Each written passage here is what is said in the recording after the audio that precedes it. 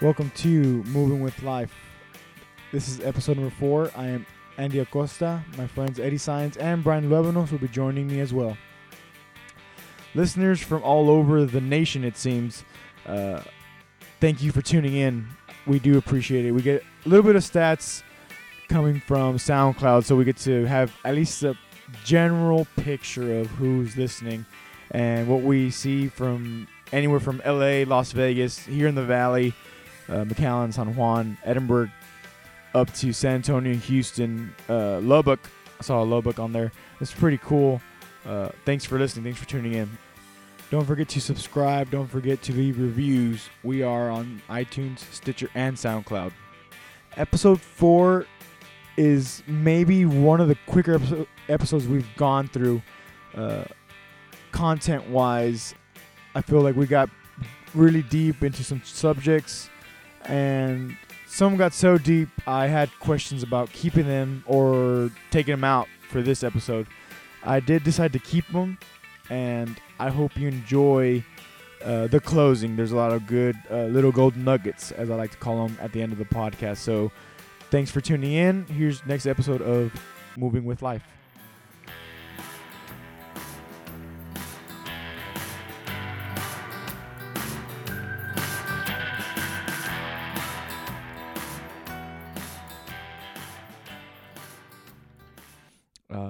Phantom Regiment, Blue Devils, like warm-ups. Ooh. I think there was one by Blue Coats, those space chords. Mhm. That one was awesome. I've heard that one. I remember that And one. then Phantom played Cannon. Well, that's like their main warm-up, I think it's a different one. or one of them. Or is it like a more recent one? Like, I guess let's say post 2010. Because really, I stopped keeping up with DCI post 2010. Mhm. So I don't remember when it was from, but I watched like 3 Phantom warm-ups, Mhm. and only one of them they played Cannon to warm up. oh, okay. So It's awesome, though. You just see the director just kind of, and they start, yeah. blowing into their horns, and then they bust out Cannon. It's like, And then he does something, and they all start like doing other stuff, like they're Mhm. not playing the notes, and then he just comes back, and then da da da da da da, like yeah. That was lovely. Can you do that again? Huh? Can you do that again? That was lovely. Why? No, it's weird. So what kind of chords were they? If they were space chords, like I don't know. It just they sound spacey. We'd have to show you videos, Eddie. So you can, because I can bet you'd be able to decipher that. Yes, because one of the reasons I didn't continue with music is because I hate and suck at theory. Oh, come on. For real, That's the kind of shit you can get better at. That's it is. But as a senior in high school, I just didn't care for getting Yeah. better at it. And honestly, I loved having our doctor be our theory professor senior year. I enjoyed it, even though like a lot of people they have their own opinions. I enjoyed his theory class, and like I did well, and I still have the program that we use for like make sheet music and stuff. I still have that. I haven't used it in a while. The finale. Yeah. No, it's Finale. Print music, which is like the the smaller version of Finale. Yeah. It's not the full version like with everything, but the one I got is like the full version. So I still paid for it. It's still like very close to what Finale is. Yeah. Finale only gives you more details, compared to print music, but it's the same company. It's Finale, But yeah, super awesome. But yeah, space chords. I remember that video. I don't remember how it sounds, but I can bet Eddie can decipher it. Well, pretty well. it'll depend. I mean, my ear can only go so far. Like, I don't know. That's something you can get better at. Like it got really hard though. Like in Oh, yeah? music school with like oral skills 4. I don't know why they didn't just call that class ear training. It apparently used to be called ear training the year before I entered freshman year. Mm-hmm. And then they changed it to oral skills, and it's like, man, like it's really hard to to uniquely pronounce the word oral. Versus oral. Come on, stop with the sexual innuendos. Well, that's interesting because I caught that also because my first semester of school, I was a music major. So I did take oral training as well. And I mean, even our professor at school was like, oh, ear training, welcome to ear training, whatever, ear training 1. And, it was the but the class signing up for it was oral training. So I do remember that for myself too. So, I changed schools. But Like by the time we got to oral skills 4, we were like having to sit around the teacher at the piano, of course facing away, like not seeing what he was playing, and then he'd give us a test of like 10 questions, and all the questions were, was he played a chord, and we had to say what kind of chord it was. And it got hard, dude. Like, I mean, like jazz shit. Like, oh, it's, you know, the B flat, maybe not like, you know, B flat or whatever, but, you know, we had to, like, determine the chord quality, you know? So it'd be like, oh, it's a flat 7, sharp 5 with an added 13, whatever. You know, it there's got an hard. accidental in there. It got rough, man.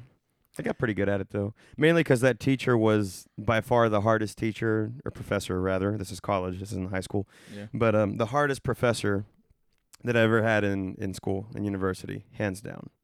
I had him for Oral Skills 4, and I learned a lot. Like, I mean, he forced us to be good because we only had, like, a few homework assignments here and there, and then most of it was tests. And then it was only, like, 4 tests the whole semester. So if you sucked at one, you sucked at everything. So, and then I had that professor again when I took him for, I think the class was called History of the Popular Song.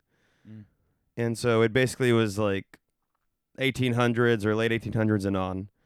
So starting with, what's that dude's name? Stephen Foster. He's like considered the first like American songwriter that started writing songs in the format we now listen to them as, you know, like verse, chorus, verse, whatever, you know. So the song that everyone always references back to by him is I Dream of Jeannie with the light brown hair.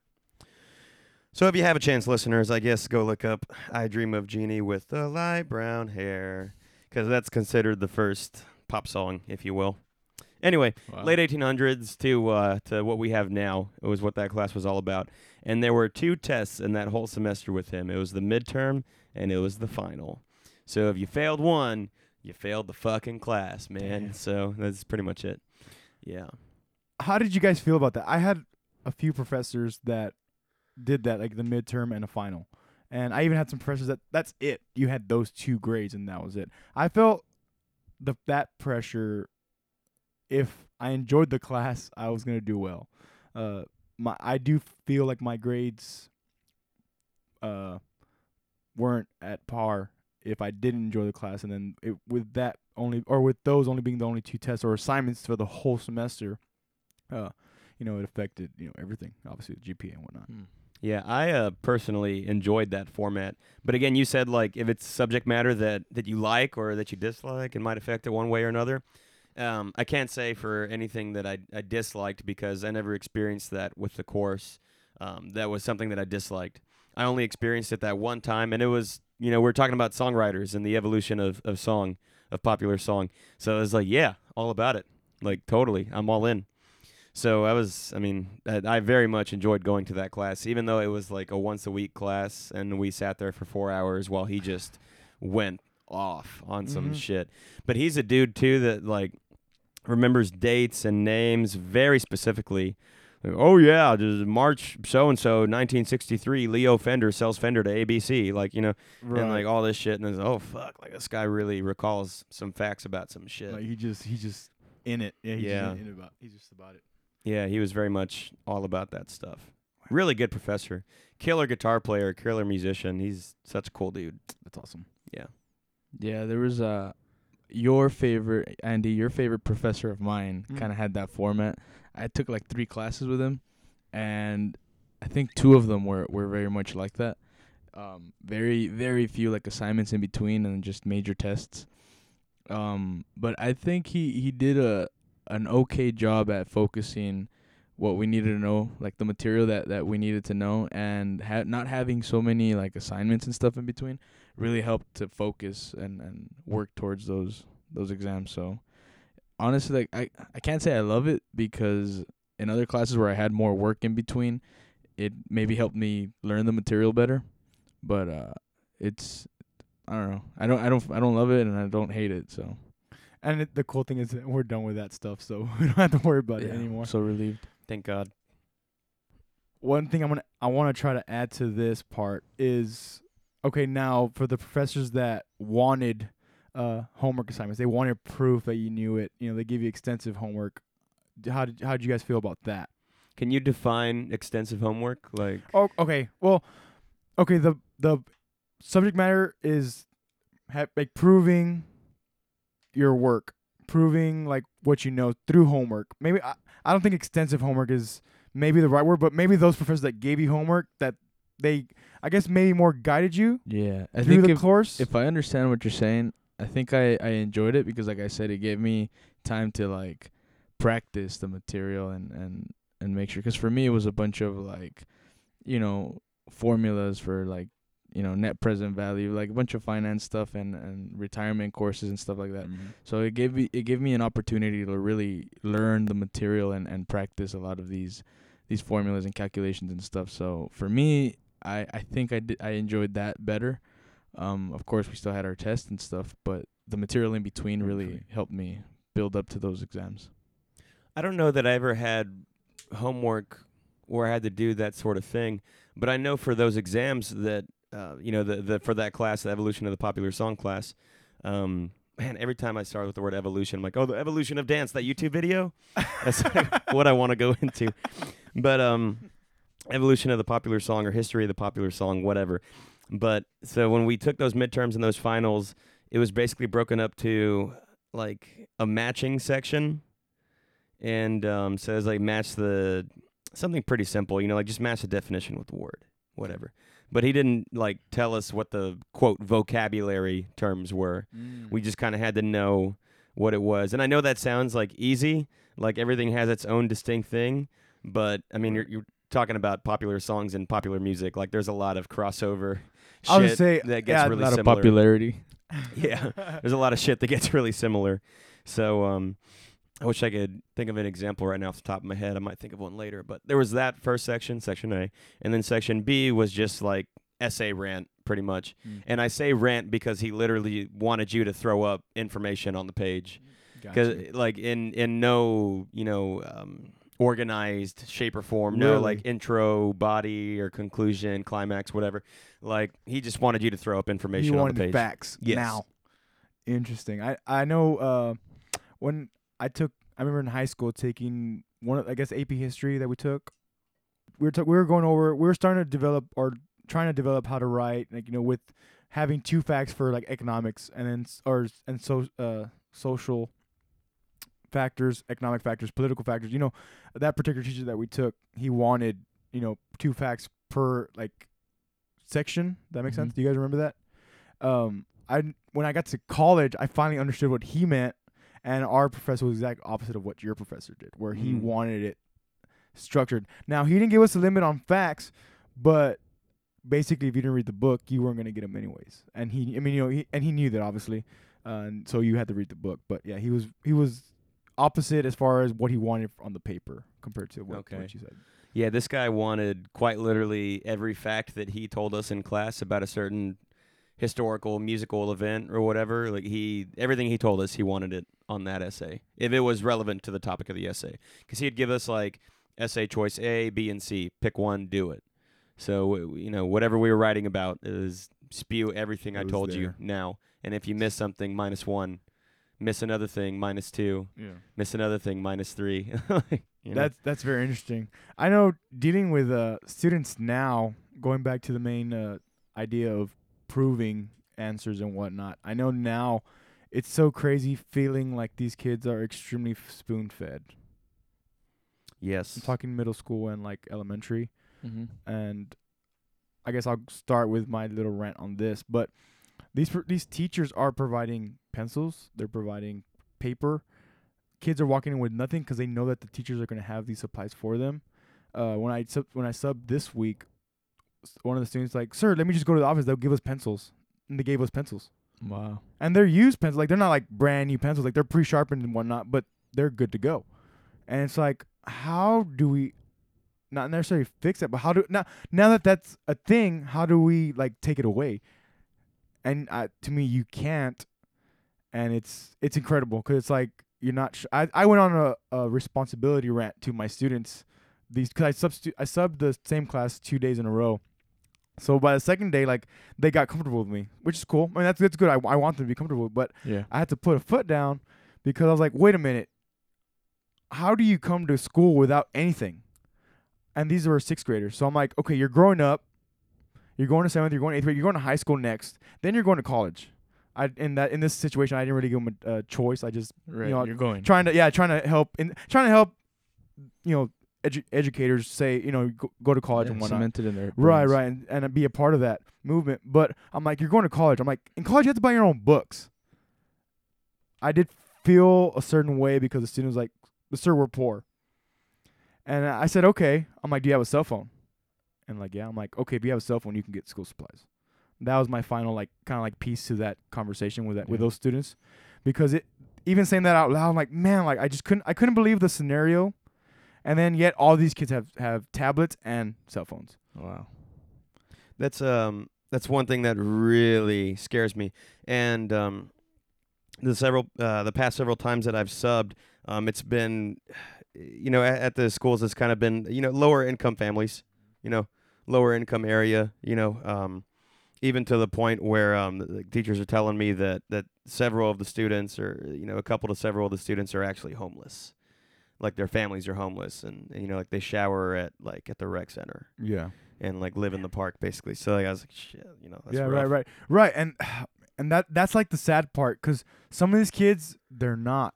And I was really listening to Seth Godin these past couple of days, just the main one he has out with Tim Ferriss, and he talks about parents using the busy card to not be with their kids, and he's like, don't do that. Don't say you're too busy. He's like, being busy is a trap. And I'm like, and what I thought was, okay, in our three cases here in this room, we don't have any kids, so we don't have the attachment yet. Right. But yet, okay, Eddie, you have your brother. I have my cousin. Brian, you have 2 siblings. And so I did connect all that, and it's like, don't use a busy card for them, because they're the next generation. And right now, we're like, this is the epitome of what he's talking about. And it's worse because this conversation with Seth Godin, I think, was like maybe 2015 or so, or maybe earlier this year. Either way, it doesn't matter. It was let's say a year ago, and like seeing what I'm seeing now, being in the school system, even if it's just every once in a while, it's very much a thing. And even one of the students, one of the teachers that I was with, she's like, I'm gonna call your mom. No, mom. No, mom. No, miss, she's busy.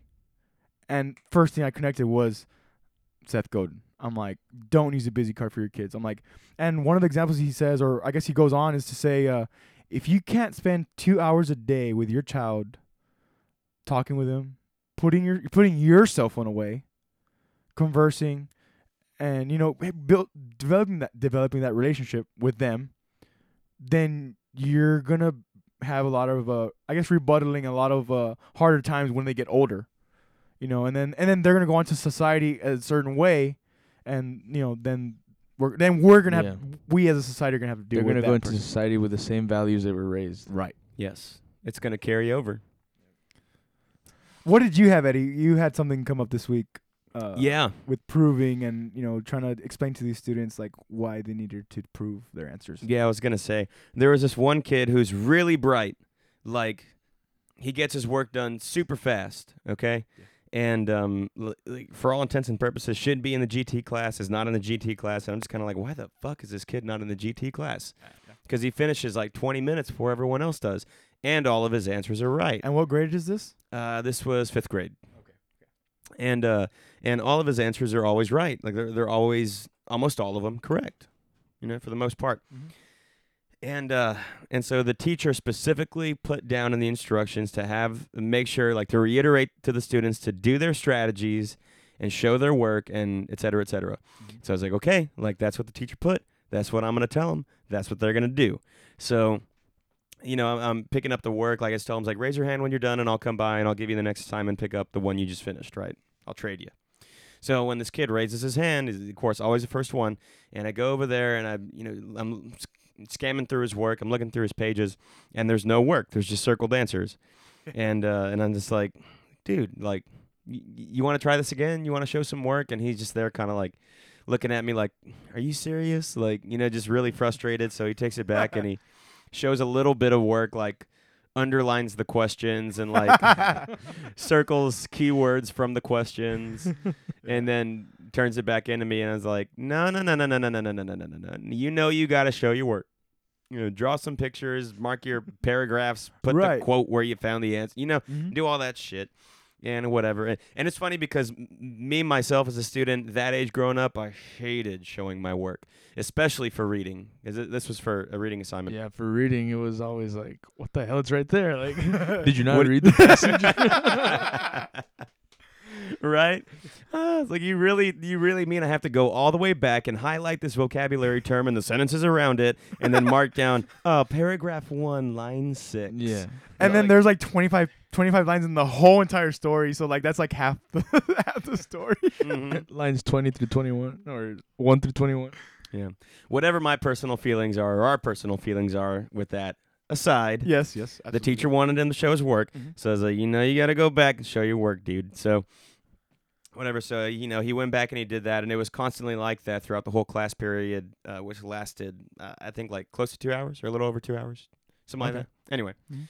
Because there were like 3 assignments. So Okay. it was just, it's like substitute. Right. stuff Okay. and busy work. Did they like switch classes? Were they like in rotation, or was they just stayed in the same class? Yeah, Like, there's like 3 5th grade teachers, and they each see them They for rotate for- different things. Okay. Yeah. Which is weird to think about how that's like how elementary schools run now. Mhm. Yeah, I did a 4th grade class that they did that. They now rotate as well. So I'm like they're diving deeper and deeper to trying to develop their responsibility skills Yeah. earlier. I think it's even more like a divide and conquer thing for the teachers themselves. Especially with the STAR testing. I was going to say tax because that's what it was when we were growing up. But now it's back to STAR. Right. So it's like, okay, whatever, with 2 A's. Wow. Anyway, back to this kid. So, and he's not the only one. He's the main one, but he sticks out to me because he's clearly one of the smarter ones, if not the smartest kid from that group of that class, right? So something about that just really like stood out with me with him. And I guess I got to say, too, it wasn't just that one day I had that same class Thursday and Friday. So I saw this over the course of a couple of days. So I basically directed this to the whole class before they left for rotation for the next one. And I basically told them, it's like, by show of hands, like, someone answer this question, but raise your hand, answer the question. And it's like, if I told you that 2 + 3 = 4, would you believe me? And then, so, several students raise their hand, and I call on one, and then this girl's like, no, I wouldn't believe you. And then I say, why not? And she goes, well, because, like, 2 + 3 = 5. And I told her, I was like, you're sure? She goes, yeah. I was like, well, what if I told you it was 4? I was like, you can trust me. I'm an adult. I have a college education. I'm educated. Like, I'm much older than you, much smarter than you, much wiser. I've been through more. Like, and I'm telling you, 2 + 3 = 4. Is it, you sure you sure you wouldn't believe me? And then she's like, I don't know. And I just like, well, what's it going to take for you to believe me? And she goes, well, then I guess I'd need you to show me. It's like, oh. It's like, so you need me to prove it to you? And she's like, yeah. And so I was like, so then I finally, get away from that example. And I'm like, see guys, why it's important to show your work now? Why your teacher wants you to show your work? Because you can't just go off into the world spouting off, randomness, random facts about stuff or random what you think may be a fact, and it's not. It's just completely false. It's not even an opinion. It may just be false, wrong. It may just be ignorant. 2 + 3 is not 4, right? And we know that. So that's just a false answer. It's just a wrong answer. Yeah. You can't go doing that kind of shit unless you're like a news media outlet or a politician. That's the only 2 times you can do that. Anyways, but yeah, so that's the experience I had with that kid. And I was really glad that, I saw his face, maybe not like light up. That's not like the way I want to put it, but it affected him somehow. Yeah. And it showed on his face. I could see that it affected him. Right. So I was glad it did. That's good. I was actually going to, in addition to that, I had the same experience. I guess it was Wednesday or Thursday because those are the 2 days I was out subbing. And same thing with a few students, particular ones. Like, I also had the same thing. I had like I think it was 4 regular classes, and then 2 GT classes, right? So it was mixed, but it was math, and so it worked out fine for me because I enjoy math. So I was able to go back into like this basic algebra. I'm like, oh my god, like I hope they're going over like FOIL and like different basic stuff. And I'm like, man, okay, I hope I did this right, because then like I'm turning these papers into the teacher, and she's like, oh no, they're okay. I'm like, okay, just making sure. Because, anyways. What's FOIL again? It's first, outside, inside, last. Is that right? Yeah. Yes. Yeah. Fist pump. But I had a few students in both GT and regular where they got it the first time, and I thought that was so cool. And I'm like, man, like and I felt this little rush of dopamine, and but it was interesting because I actually felt it. Like, man, I felt excited for this kid because he got it the first time. And then my next example was were the kids that didn't get it the first time and they asked me over and over again. But for me, I was glad they were asking, period. Because I know when I was that, like, maybe at some point I think maybe I would have asked for help, but I generally didn't. I know I didn't. I was very much an introvert when it came to showing my work, whether I was right or wrong. Mm-hmm. You know, and then I get it wrong, and then I get in trouble, and, you know, then there goes that. But for those kids, I know I felt grateful, and what I mean by grateful is, like, this student that didn't get it, that means I didn't explain it right the first time. Okay, let me try to find a better way to explain it this time. And then from there, some other students got it, and they were able to move forward, right? So then there were some other students that still didn't get it, but they were still asking. So okay, I'm like, okay, how is it? How am I gonna again try to describe this problem to them? So then finally, most of them, like 3 times was like the max that they needed, which is still good. I think it's still good. And what I got from that and still being grateful was like patience. A lot of people won't go to the 3rd time to say without getting mad. And like the way I see it, I mean, I'm very detached from these students because I only see them, you know, twice, and I probably won't see them for like another month or 2, if that. If I get called by the same teacher, professor. So I know I felt like that. You know, I felt excited for the kids who got it the first time, and I felt grateful for the students who got it after the 2nd or 3rd time. And I know that having that patience to just walk through it again, like, okay, it's my fault. I'm the one teaching. And like, I think about all the teachers out there, like, and I want to get some interviews in with teachers because they have so much to do, you know. And I know I've said this over and over again, but it's still, again, mind-boggling going through this, you know, 2-3 times a week only. I don't have kids full time, you know, whatever. So I only deal with this every once in a while. And even then, I just see these kids like goodness, you know, it's an incredible thing to watch them try to learn. You know, these kids are 10, 11 years old, you know, trying to learn. Yeah. I like especially what you were saying about, well, they're still not getting it. This is kind of also maybe my fault because I'm the educator in the situation. So if they're not learning, there must be something I might be doing wrong. Right. And that's something that when I first started teaching voice lessons about 1.5 years ago now, which is nuts to think about how fast time flies since then. But when I first started teaching voice lessons, it was kind of that same experience that I was having. Starting out like, this kid's not getting it. I have to try something different. And then he still didn't get it. Like, I've got to try something different. And then again, something different. Just flank until something finally works, and then you can build off of it. Yep. Even like going back to like the substitute teaching thing, a lot of common questions I'll get throughout the day is, what does this word mean? Yes. And do you get that a lot? Mm-hmm. Yes. And then you have to... It's always like the simplest words that like you have the most trouble explaining. Yeah. Like what is I'm trying to think of a word that I got recently that really stumped me. I've gotten transparency in 4th grade. Well, 4th grade. I was gonna say maybe, I mean, us when we were in 4th grade, I think we still used transparencies on the overhead projector. So that was an easy one for us. But now, yeah, I can see how maybe they don't know what that means. Right. Well, it's not. Well, imagine trying to. Okay, it says, how is this word more transparent than the other word? Or like, it was one of those things. So it wasn't necessarily a physical thing. So even then, like. No, but knowing what the physical transparency was could help you understand. Yeah. So we knew what transparent meant. Like, it's a transparency. Yeah, you can see so, you know, obviously the word transparent means, you know, to be clear. You know, you could see through it, direct. You know, we had like a physical object to kind of relate it to the word. Right, and now it's like, well, back in my day. It's like when you can see through something. Yeah. You know, it's not, you know, it's maybe not real to a certain extent, you know, at some point. Yeah. It can be invisible. The more basic a vocabulary word it is, the harder it is to explain. Some of them really stump me sometimes. Yeah. I got one the other day that was composition. I was like, that's not terrible to explain. You know, it's like, well, in this case, it was like for a science assignment. So it was like the composition of Earth and the sun are different in the sense of, or whatever. The question was something like that. And it's like, the sun's made of gases and the Earth's made of rock and shit. So, you know, Rockin' shit. So, but so in this case, like composition, they meant like, what's it composed of? What's it made of? So it's wasn't too difficult. I wish I could remember a word though that just really stumped me that I had a hard time explaining. Going back to what you were saying about kids and technology, because I've been thinking about that too, especially working with the lower income family students that still manage to have the latest smartphone on the market. Right. And it's just kind of like, okay, like where do the priorities come in line? To get your kid a new pair of shoes that they desperately need because they've outgrown the ones they're currently wearing, or they need the phone.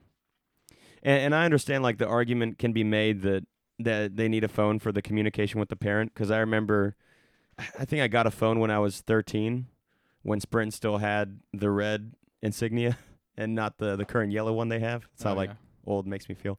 Anyway, but I remember getting a phone when I was 13, mostly because I'd have like tennis practice after school or something going on all the time, so it was for that communication with the parents, right?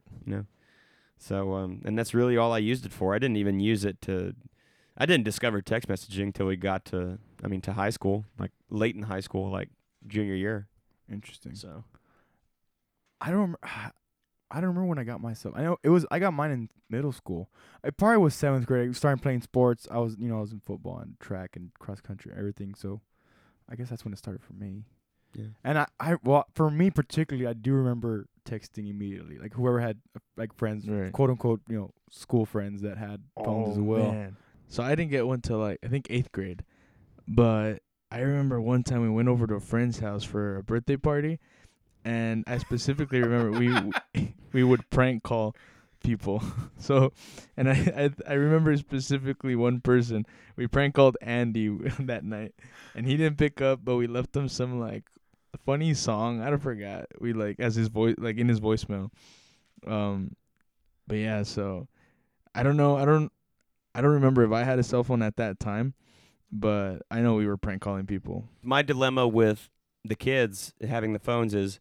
And being that they're from a lower income background, where there's maybe not so much luxury as so much as you just kind of have what you need, if you can get what you need, or just having enough, I guess. But anyway, lower income families in a world where we're becoming more and more dependent on technology, because that's just where everything's moving, right? Technology, and it's growing exponentially by the day. The technology is advancing just beyond our wildest dreams every freaking day. And then, in accordance with the dependence that we have on technology, going with that, everything's leaning toward technology, and it's only getting more and more and more expensive. So for the lower income families, if technology is going to be the priority before, say, a backpack or new shoes or new socks or food or whatever, maybe not so extreme as food, but because I would hope they'd feed their kid before they bought him a phone. But yeah. I've heard some stuff I'll mention after you're done. Woof. Go ahead. But anyway, where technology is getting more and more expensive and we're depending on it more and more and more, what's going to happen to the lower class of people that can't afford the technology that they need to maintain, status quo with the world? What's going to happen to that part of the class? That's something that's been heavily on my mind. I don't know. I've thought a lot about children this week. It started when earlier in the week I finished reading The Road by Cormac McCarthy. And then watched the movie last night, actually, with my brother. It's pretty good, too. Nice.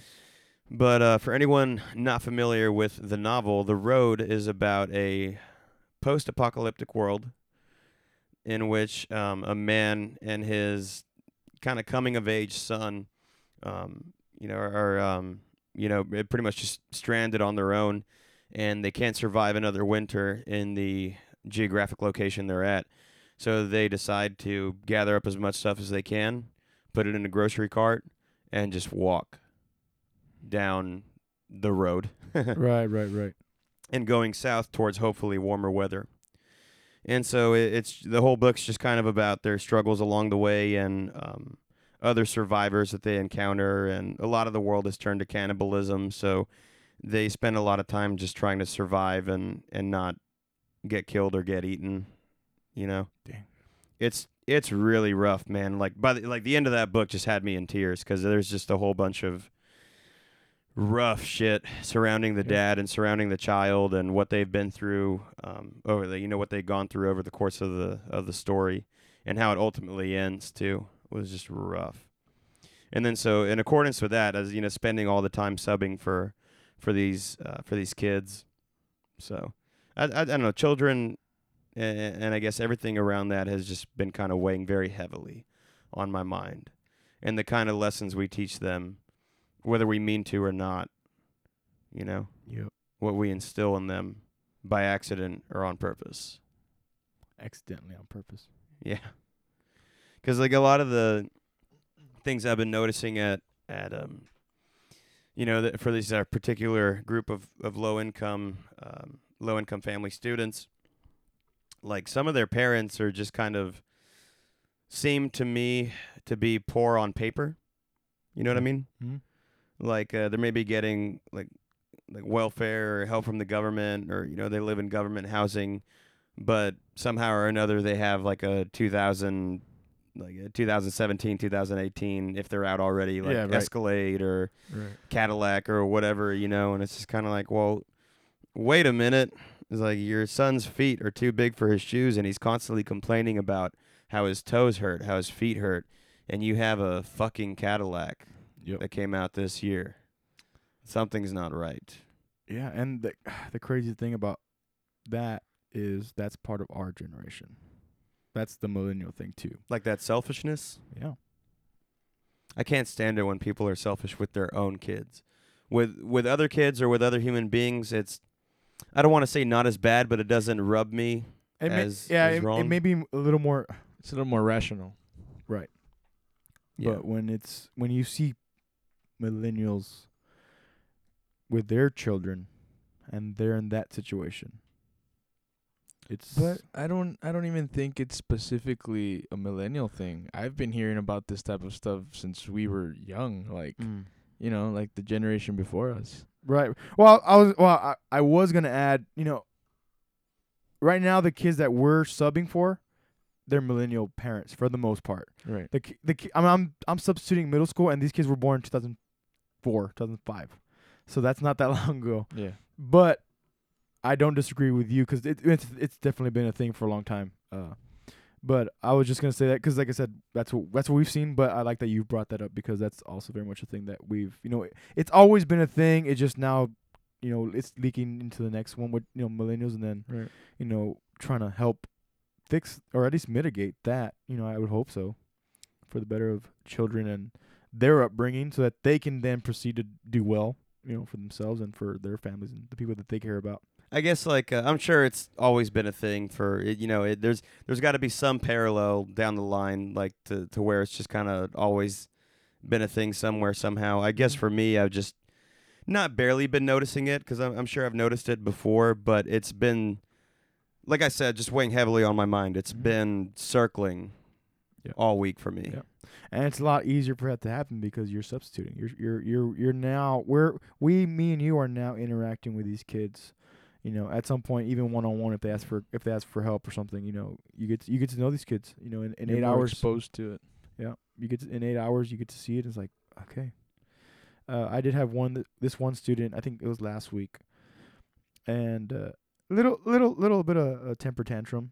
He had a little bit of temper, but once I figured him out, I was like, okay. Once I figured him out, I got him on my side. The rest of the day was easier. And it was once I saw that, I was like, man, like how, the only question that I'm not gonna ask him is how bad is it at home? That you're lashing out at me to do something very simple. Of course, he's a young kid, so I'm trying to help him understand. And once I was able to get that and get him on his side, the rest of the day was easy. But I just saw his lashing out, and it was very, at some point it seemed very what's the word I'm looking for? It seemed very random because of the certain subjects that we were going through. Because it was mostly tests all day, so it wasn't like I was like I wasn't able to interact with them because they were taking tests. Mm-hmm. So I was limited on what I was able to say. But then there was something that it would trigger him, and he'd go off, and he kind of calmed down, and boom, he'd go off again. But like I said, once I was able to find that thing that okay, and then he's like, okay, hey sir, like what, he was able to help me, or he was able to ask me for help, and we were able to move forward for the rest of the day. But definitely interesting to see these kids, acting in certain ways as 8-year-olds. I think kids are always interesting. There's so much that goes on in their head, and sometimes so little that goes on in their heads at the same time. Like some that are just so intuitive and so aware, and then others that are just kind of in their own little world being kids. So, when we get into like the topic of kids, at least for me, it's just it's so mind blowing, like the spectrum of children. And I mean, I remember being a very, I think, aware child, and mainly because of my situation at home. People always said that I was a very mature boy. So yeah, I can only imagine how many other kids like that are out there, and how many kids on the extreme end of the spectrum are out there, and everybody in between. So kids are just, man. Yep.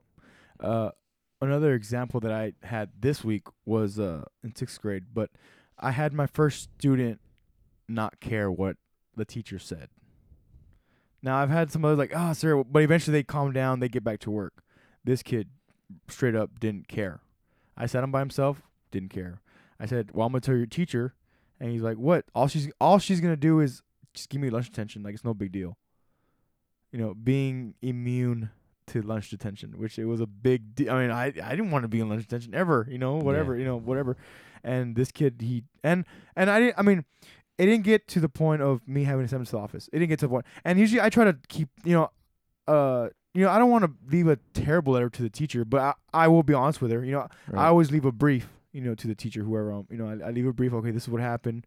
If anybody stuck out, okay, this is, but usually I try to take care of it. It's like, it's not a big deal. He's still a child in the end, no matter what. Now, of course, if it were to get physical, which, so far I haven't had that. I haven't had a student walk out either. I'm kind of now anticipating that, but it so far hasn't happened. But anyways, seeing him just not, whatever. And him and like a couple of other friends were, they were talking like AP, because like they have friends that are in AP, and they were just like, oh yeah, it's like a thing. And like they're okay with it, and it doesn't freak me out. It's a very dense observation. You said the words "walk out" right now, and it triggered this memory that was just buried.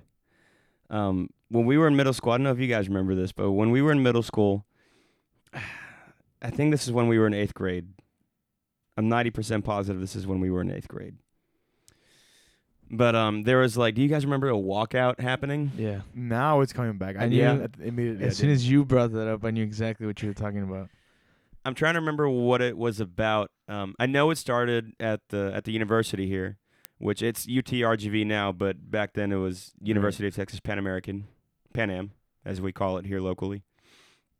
But it was some student at Pan Am here at the university that started it. I'm trying to remember what the political reason was about why he did this. I want to say it had something to do with immigration, actually.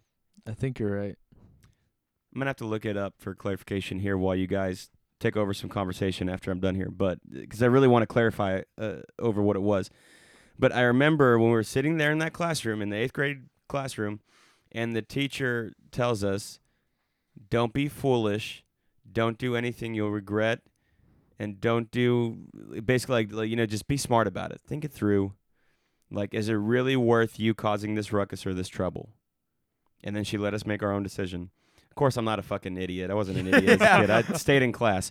But, because otherwise I would have gotten my ass beat at home. Right. And I think a majority of us stayed in class. But we did, I think some students did walk out, 8th grade. I mean, really, we're in 8th grade, guys. Like, you guys have nothing to do with the university yet. Like, as far as, like, I feel like, okay, you can express your opinions, but that was the beginning of what we are now. Not just that, but did we really understand what was going Right. on? Like what the cause of this walkout was? And like now, for me, I don't know half the stuff that's going on in mainstream media even now. Like Right. I don't, me individually. Mm-hmm. So like back then, probably even less. I played football. I was in band. I played baseball outside of school, year round. By this point, like I was, not engaged with that stuff at all. Yeah. So- All I remember was someone saying, and no offense to anybody out there, but this is the way they said that all the Mexicans are walking out at like, let's say 3 p.m. or something like that.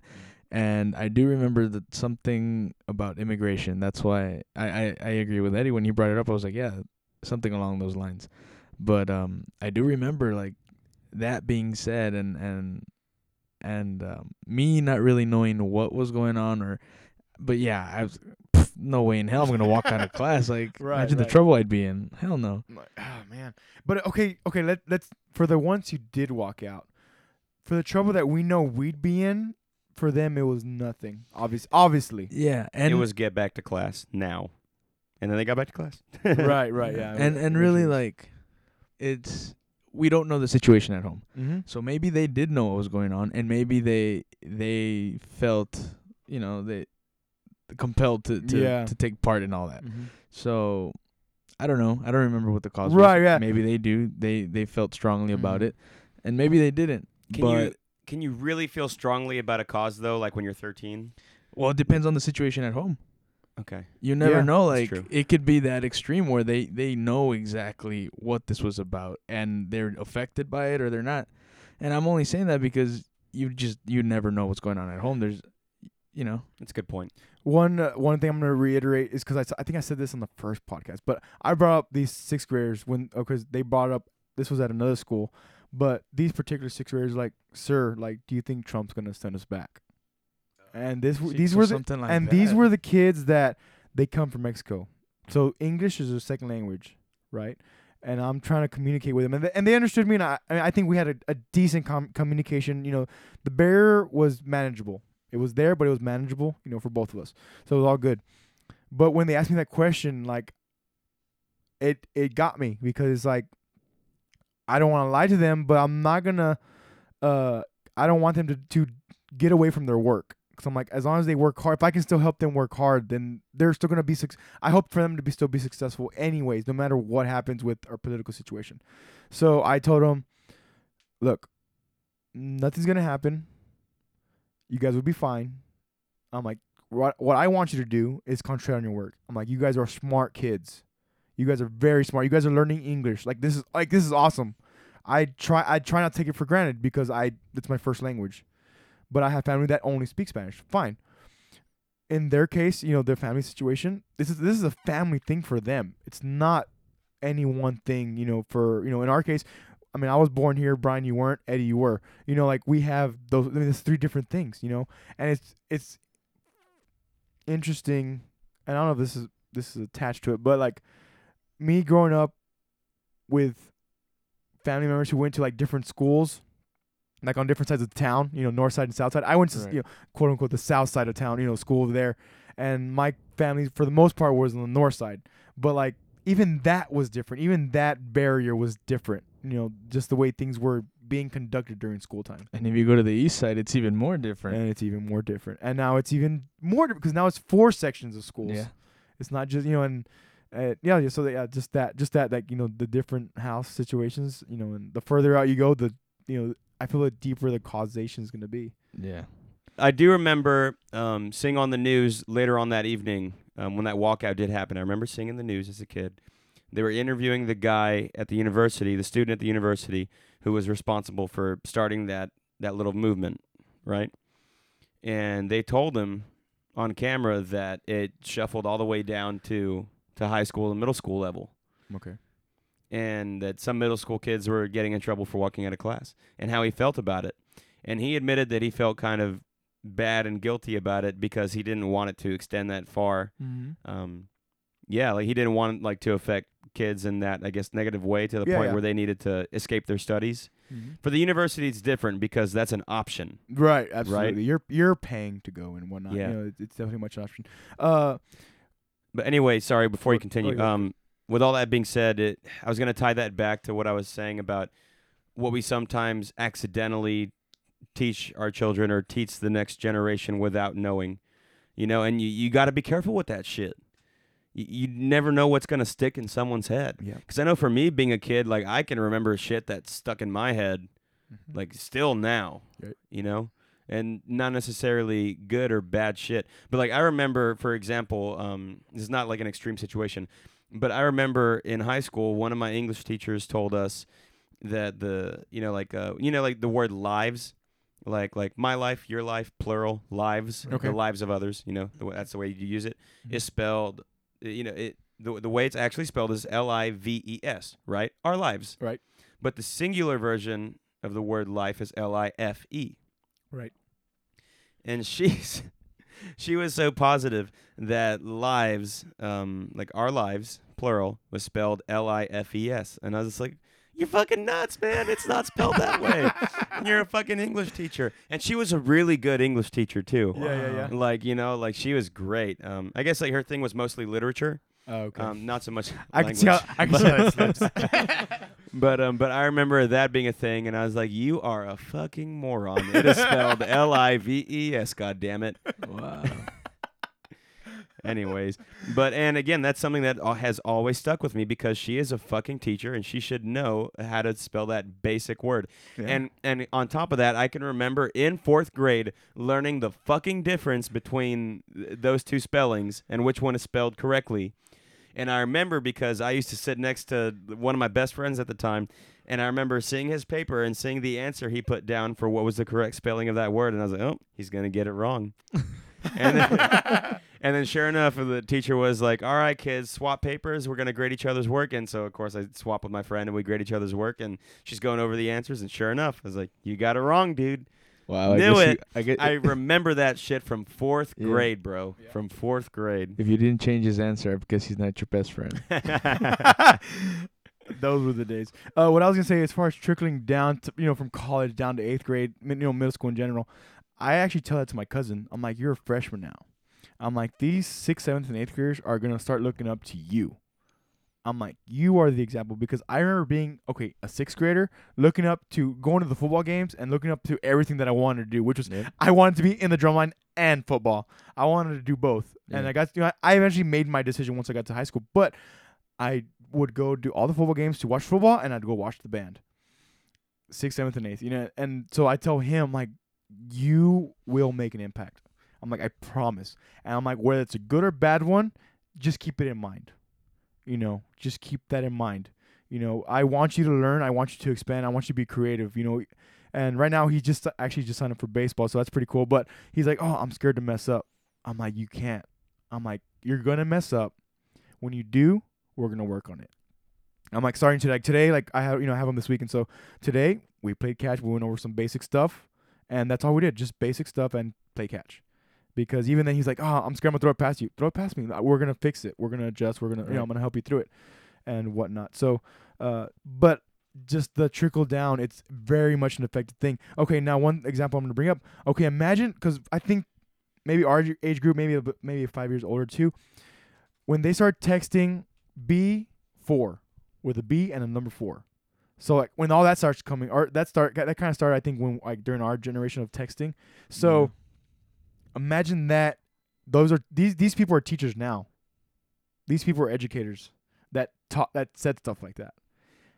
And that's where what you're saying as far as like what trickling down and different things is the next level is these teachers teaching wrong. And I've seen that. I've seen educators, and I mean, granted, this is just social media, but I've seen educators our age posting on social media with like all of these not necessarily grammatical errors, because nobody cares about grammar on social media, right? But the spelling, I kind of care. Well, I mean, you care, but not everybody is so I know, strict about it. But I'm pretty sure this particular educator teaches English and misspelling super easy words, and in my mind, and actually they weren't necessarily misspelled. It was the right spelling, but the meaning was different. And like your and your. Yeah. Or like something like that. Yeah, something like that. But and I was just like, are you kidding me? Like, I really hope you're not. I really hope this is, explicitly to social media, and Yeah. you're not teaching this to your kids, 'cause, oh man, Yep. like, to be honest, not that it's like super detrimental, but come on, like, it shouldn't be a problem. It's a thing, man, and it's. I don't know. I don't know yet. It's a thing though. I don't know. That's kind of one of my pet peeves when I see, especially for songwriters. I guess I kind of tend to see that first because, that's the world I live in 24/7. But when I see like songwriters misuse a word or spell like the wrong version of the word to or your or there, one of those three, and they get it wrong, and it's like, come on, man! Like you work with language and you don't know language. And I Yep. get that you don't have to be a professional, like English major, liberal arts degree, linguist studies person to be able to write songs. Like, and anyone can write songs. Anyone can do it. I totally get that. I totally acknowledge it. But for people that claim it to be the thing that they do professionally, and you don't know language, you don't know Right. grammar.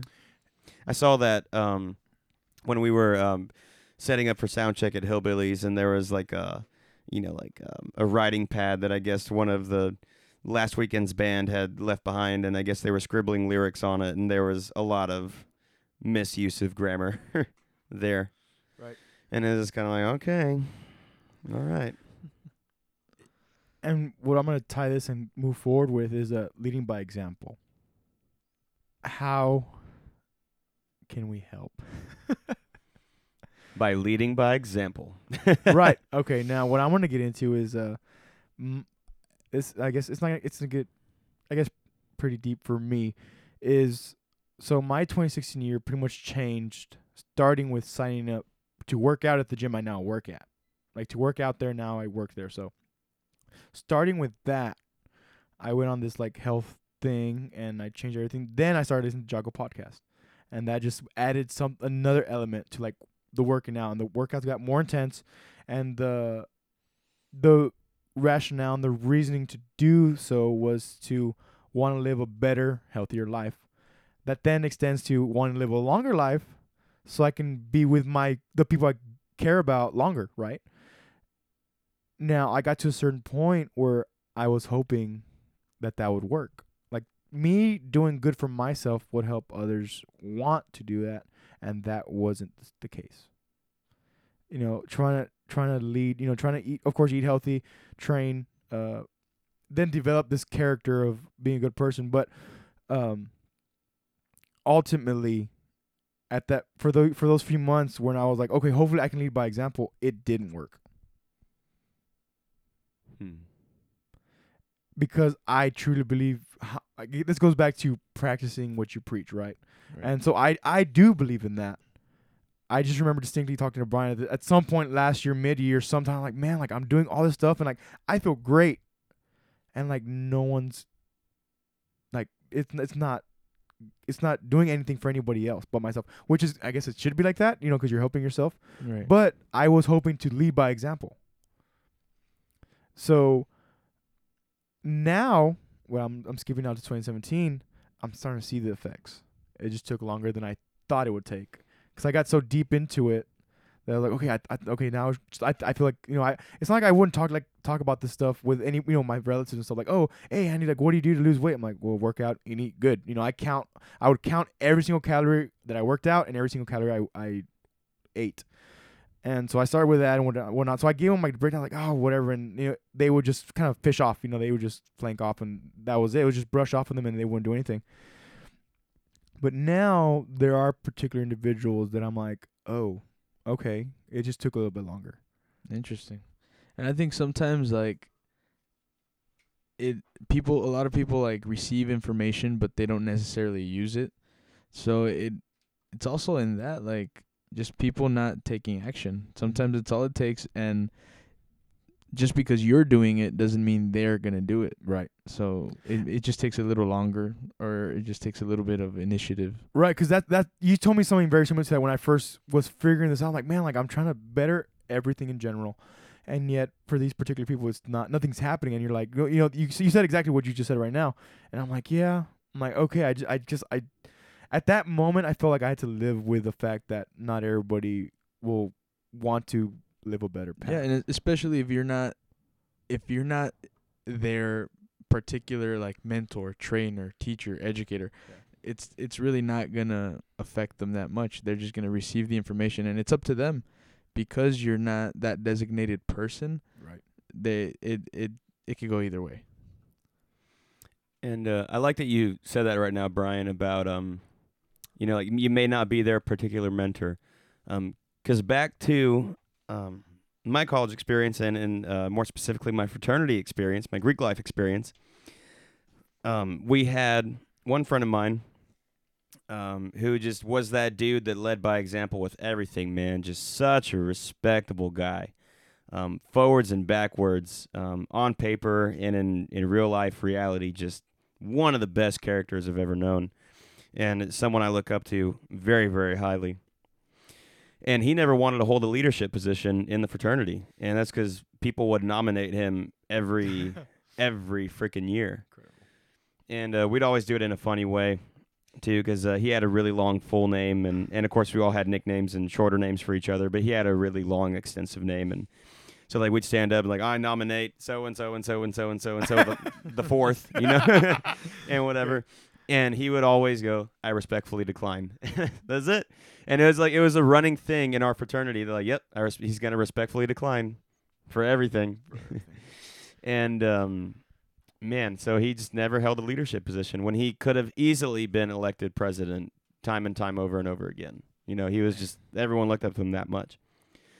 But, this is a fraternity, relatively small size. I don't think we're ever bigger than 100 dudes. But with that being said, you should like everyone in your respective Greek life organization, but there's always the few bad apples that come close to ruining it for everyone. Brian, did you experience that? Very, very rarely, but yeah, I do agree. Okay. So I guess in my situation, I tend to feel very strongly one way or another about people, I guess, especially in this situation, because I cared about the success of the fraternity very much. And there was a core group of people in the fraternity that shared the vision for where we felt we needed to go and better ourselves and better the organization and better our college. And then there was a very small sector of the fraternity, maybe about a handful of guys or a couple of handfuls of guys, that very much saw the opposite and wanted to lean the fraternity into more of a, Animal House kind of way, like just party and rage and rage and rage. Right. To one point where at one chapter meeting, one of those guys brought up that we should make the associates, who again, to remind anybody who's just listening now and didn't listen for the second episodes when we kind of talked about fraternities. Yeah. Second. Yes. So we call them associates, and in my particular fraternity, we'd call them associates and not pledges. And but so when I say associates, just think pledges. That's why I'm saying this for clarification.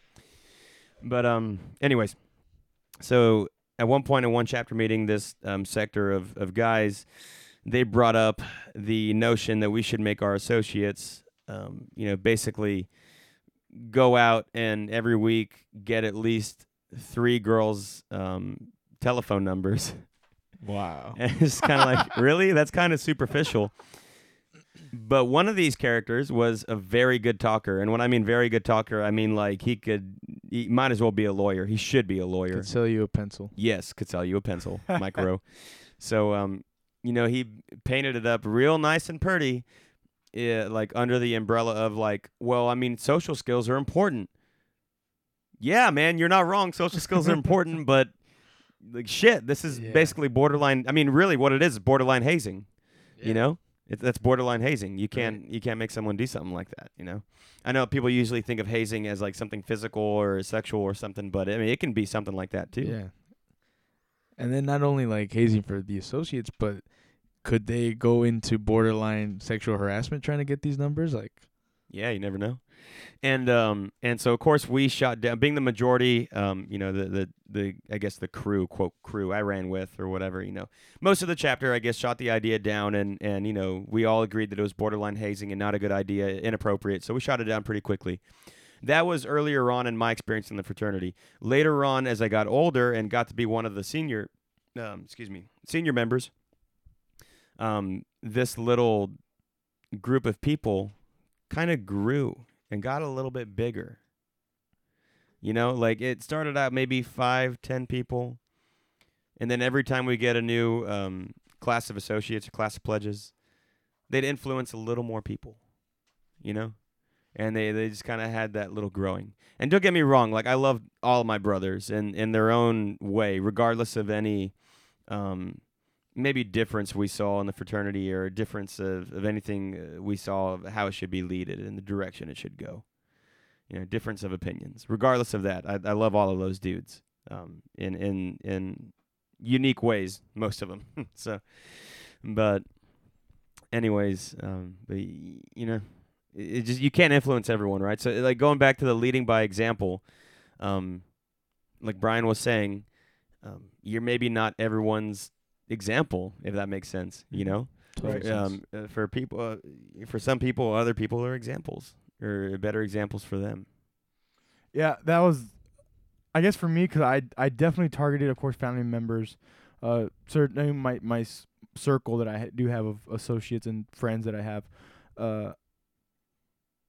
I know that was my target. Like I said, it took a while now. It took about a year. So it's fine now. I mean, to me, it's fine now. But yeah, just finding that and realizing, like, okay, it just at that moment, I thought it wasn't gonna happen. I thought, okay, I felt like I was killing myself for nothing, because I know I did it with intent of wanting to help others who were looking for direction, and I thought me doing the work would do that, and it didn't. It was more of the communication that was more important than actually doing the work. And sometimes those people that you're trying to influence are not ready. And that's not something you can always really force upon, Yeah, it's true. Some things do take time. And I think that's something very important to understand in every aspect of your life. When they say that patience is a virtue, like it really is, and its rewards can be phenomenal. So, be patient. Speaking of rewards, I'm going to bring up reality and how my reality is awesome every single day. How do you feel about that, Eddie? How do you feel about your reality? I want to slap your optimistic ass in the next week. I get that about once a day at the gym, and I'm like, I don't have time for your pessimism. You're too optimistic. Brian hears it. Brian knows what I'm talking about. Yeah, I hear it. I'm just giving you hell. Yeah. It's important to be optimistic, but other times it's also important to be realistic. But can you do both? You should be able to do both, and it should be a healthy Yeah. mix. I would definitely encourage a mix of the both. I would never, ever encourage pessimism.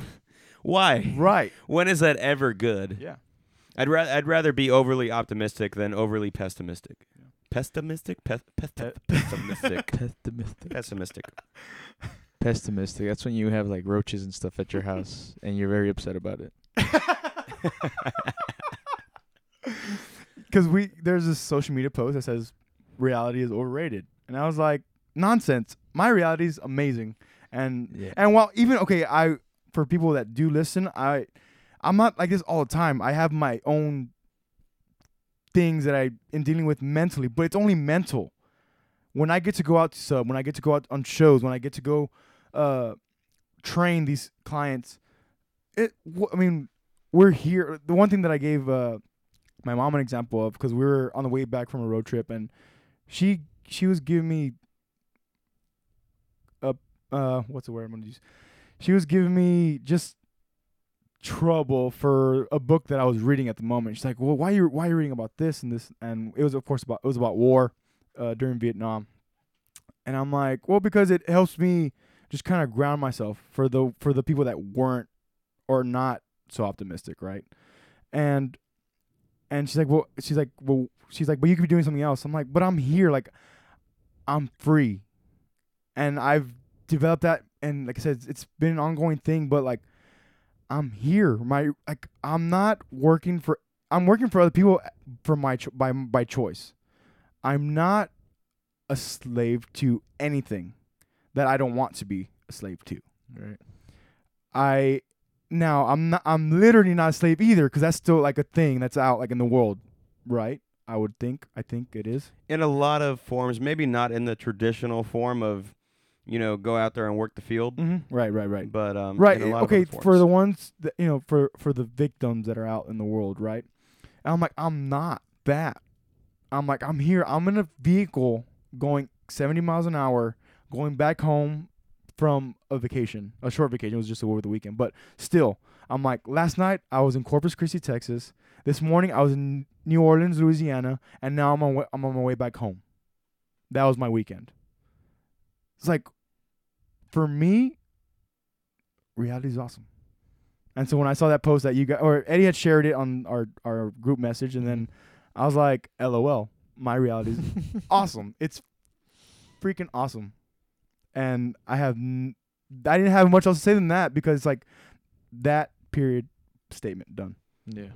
If you at least convince yourself that it's awesome, then it's awesome. I'm convinced. Good. Yeah, I think my reality with like the nuances and inconveniences and some of the troubles I go through, I think my reality for some people would be like a small part of hell. But yet to me, I like it. Yeah, I like where I am, and that's because I decide to adjust to that negativity. I adjust and I move forward, and I don't dwell on the past because it's already behind me, and I just have to focus on the present and and what's to come, and that's all there is to it. I think going uphill, not necessarily in a bad way, but to bigger and better things. Still going uphill, period. Exactly, yeah. I had a client come in, I think it was last week, and I was like, hey, how you doing? No, whatever. And I said, you ready to get to work, right? And she's like, don't give me your lip. She's like, I had a bad day, and I had this and that. And I'm like, so the first thing I'm like, okay, I need to, of course, cool it down too. I need to cool down my optimism, but get her to still have, I still want to have a good workout. That's still my job. So I was like, okay, then you're here to burn it off, right? You're here to get to work so you can just get out all the anger from you had today. And then she kind of just de-escalated, and she's like, okay. And then we got to work, and everything was great. But I just remember that when I saw her initial reaction, I'm like, okay, she did have a rough day today. Today's was not one of her optimistic days, because usually she comes in and she's good to go. Like, she's nice. We say, we say hi and whatnot. But this particular, she's like, don't mess with me. Like, she's like, I'm like, of course, I'm just gonna. So I'm like, yeah, she don't know I do jiu-jitsu. I'm like, calm down. I'll at least defend myself. I'm not gonna, whatever. Of course, it's all just talk. But when she came, I'm like, okay, like, I'm sorry you had a bad day. Let's get to work. Let's get to all that negative energy out. Let's get it out here. That's what the bags are for. I'm gonna tie this a little bit to my cousin. And I'm like, because sometimes he has his little, he has his moments too. He's 15, he's going through a lot of changes. So I'm like, dude, like, how can you not like going to the gym that I'm at? Like, I don't understand. I'm like, that's the place to go, because we mix in like the workout, but you get to punch bags. Like, you get to release everything there. Yep. And he's like, it just doesn't do it for me. So of course now we roll here at home. So that does it, because he wants to kick my ass. And I eventually get him when I work what I've learned, then I teach him, of course, what I'm learning too. But going back to just being positive and finding those little loops that you can get somebody just to have a better day. I know working at a gym, I think, has helped me develop that. Then going to the kids has also helped that. To just develop that. That's good. It's important to be positive, and it's important to be kind, and be considerate. Because one of the things that I've really enjoyed about substituting at the school that I've been substituting at the most, the principal every morning who does the announcements, the last thing she says, remember our 3 rules: be kind, and be kind. Says it the exact same way every morning. I fucking love it. I can't get enough of it. Good. Anyways, when I used to live in Nashville, everyone in the South is like fucking awesome. Like, super nice people. Like, even if they hate you, they don't give a shit. They're going to be nice to you. Like, Right. That's where the whole statement comes in. Oh, bless your heart. We all know what that means. But But for the most part, like everyone, at least in Nashville and in general the South, from my experience up there, living up there 5.5 years and continuing to visit now, everyone is super fucking nice, man. And so to be nice yourself, for me, wasn't hard because everyone was so nice, you know? But I noticed that every time I'd come back down and visit the valley for a little bit, that not that my attitude would change, but something felt wrong. You know what I mean? Like something inside me would feel wrong with the way I took caution in interacting with people here. Mm-hmm. It wasn't the same as when I'd interact with people in Nashville. Very open and very free and very kind and generous and considerate. And that always irked me because I could feel that that lack of balance, you know, between places. Right. You felt the disturbance in the forest. Yeah, there you go. I felt that disturbance in my forest, man. And so, but the fact that I could see that, and, you know, it bothered me. And, well, I was saying that me and my brother watched the movie The Road last night because I'd read the novel. So we watched the movie that's currently on Netflix. And somehow we're discussing the movie and we're discussing the themes and the morals and the stuff that we learned from watching the movie and the stuff we enjoyed and whatnot. And somehow or another, that in that conversation we led, it led to me saying that, talking about how because everyone was so nice nice in Nashville, it made me nice, you know, like, or it made me be that same way. Like I felt comfortable being that same way. So I, in turn, just naturally acted that way too towards other people. And or at least for the most part, I feel like I did. Right. And I told them, but when I'm home, when I'm here in the valley, like I'd noticed that that's different. And I told them, so what I do every day, like every fucking morning, dude, since I've been back home, since I moved back home in August 2015, is that right? 2015? Yeah. Since I've been home, since I've been living here, every morning I'd fucking wake up and tell myself, like, be aware of how I'm talking to other people. And try to be considerate and just try to be nice, you know, because you never know at the end of the day what someone's going through, you know. So, but that's something that I have to remind myself to do every day living here in the valley because people aren't as nice or as open or as considerate as they are in the South or in Nashville. Right. Where because of that, it rubs off on you and it's easier to be that way, you know. Adding to just being positive, this is just more of a result of me saying see you tomorrow. So today I had one client come in on a Saturday that inconsistently walks in on Saturdays. And I'm like, hey, like I was happy. I'm like, hey, you're here. Like she's here. I was about to say it wasn't me. Right. I mean, she, you know, they were here to work, and that's good. And usually this person will go twice around, so she'll do 18 rounds. Right. And today we did just a full 9 round, but she stayed 30 minutes, and I gave her 30 minutes of weight workout.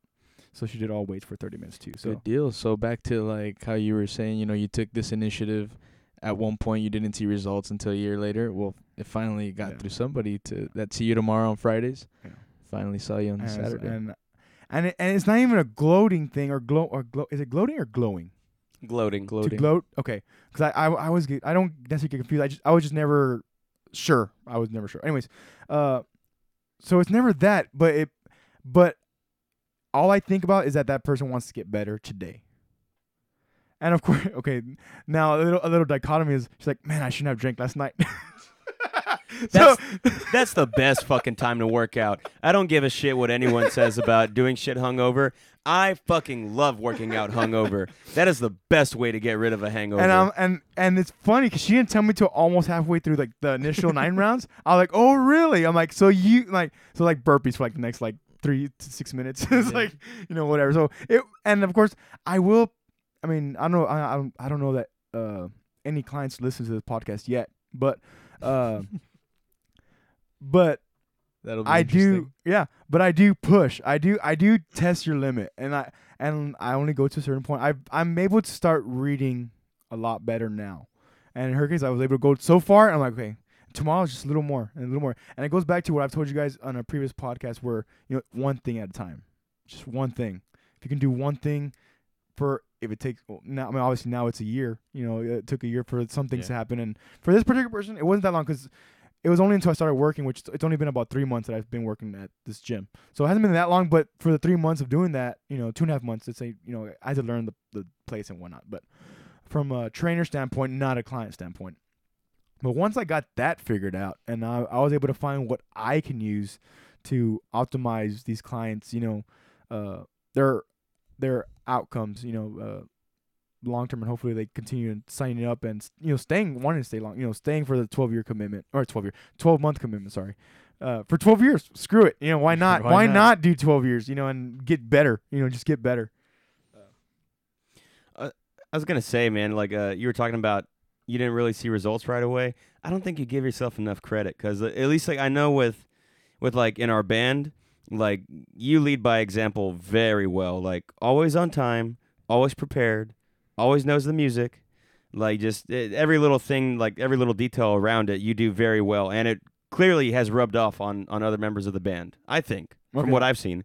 I mean, shit, I'm like supposed to be the quote leader of the band, and it rubs off on me, like it makes me like think about what I'm doing that much harder. Well, interesting. I am appreciative of the comment. I was gonna say, interesting enough.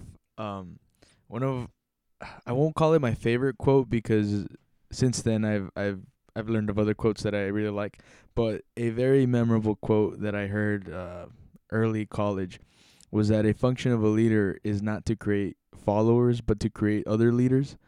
So that's interesting that you mention it, because you're like, you should be the leader, yet you're doing things that you're influenced by Andy.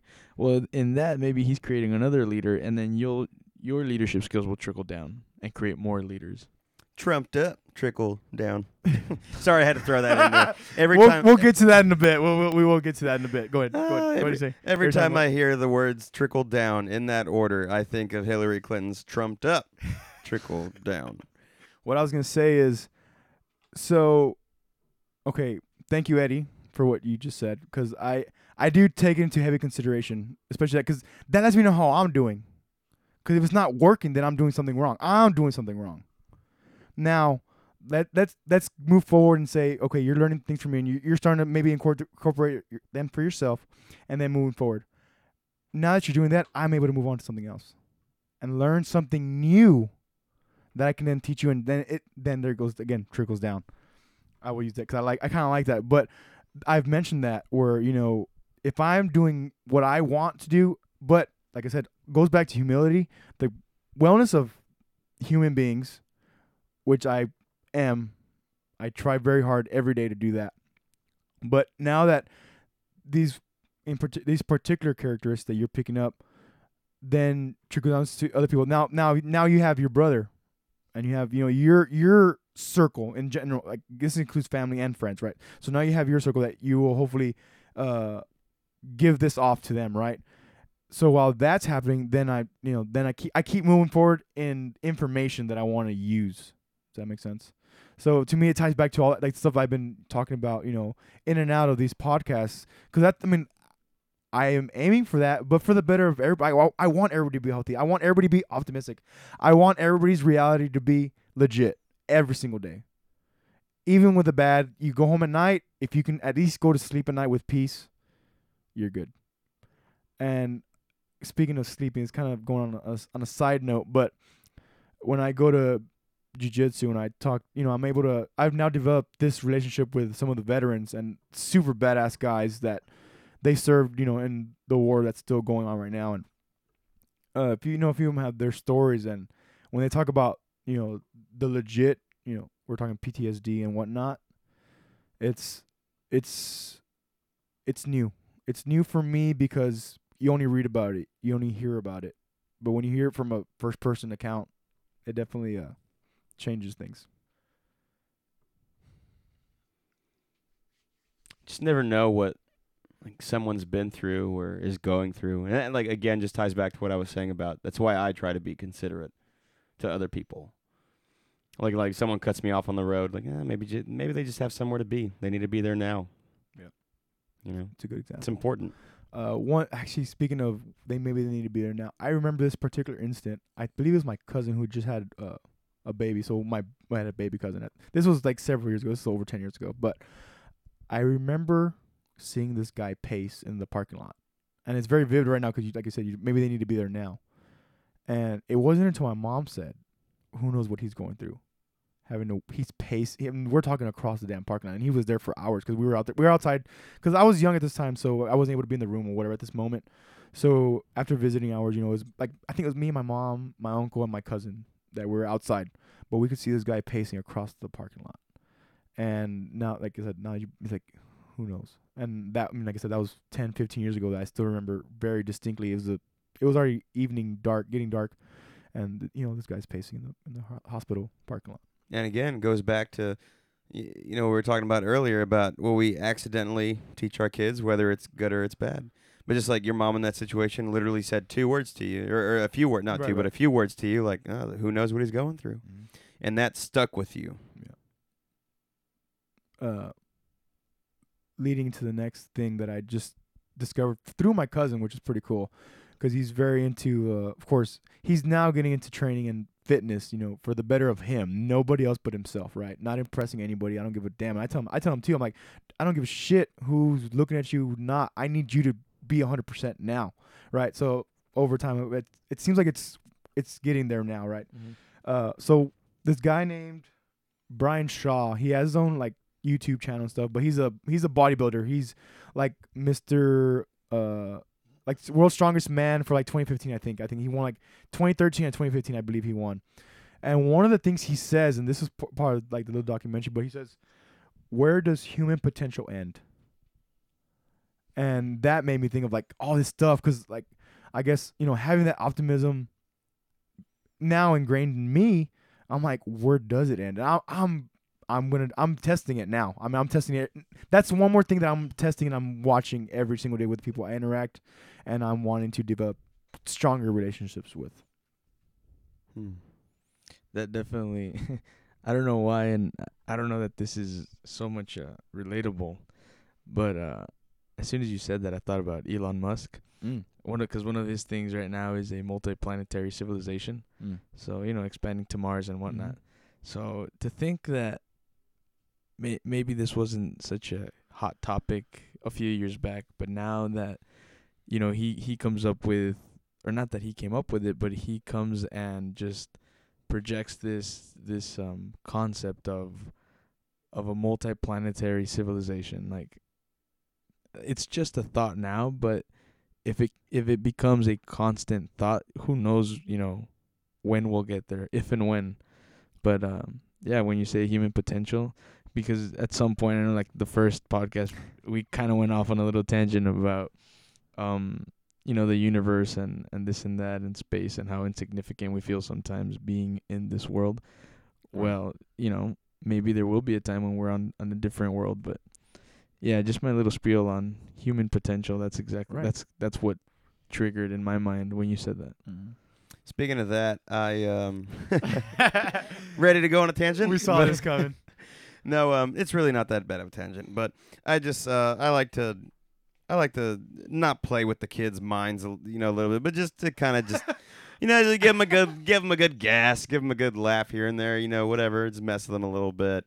Before they move on with their day and go to lunch or PE or whatever. So subbing for this science class, and part of their assignment was, on the solar system and galaxy and all that. Okay. And then they had a writing prompt to do to cover their, I guess, like reading and writing portion of the day. And so the teacher decided to fuse it with science for the assignment. And the prompt was, "You are an alien from another planet visiting this solar system for the first time. You see the Earth, the Sun, and the Moon. What do you notice about each of them, and where do you ultimately decide to land?" And so that was their writing prompt. And then so before they left the class, I had them like line up and get in a single file line, and we're doing like the hand sanitizer, getting ready to go to lunch or whatever. And I'm just like, "Hey, you guys think aliens are real?" And then some students like, "Yeah," and then the other students like, "No," and whatever. I was like, "What?" It's like, "Why do you think aliens are not real?" And then they're like, "'Cause they don't exist." It's like, "How do you know?" And then I was like, "How many galaxies do you think there are?" And then they're like, "Well, I don't know." It's like, "We're our galaxy, the Milky Way," and then it's like, "Yeah," and then there's this one and then that one.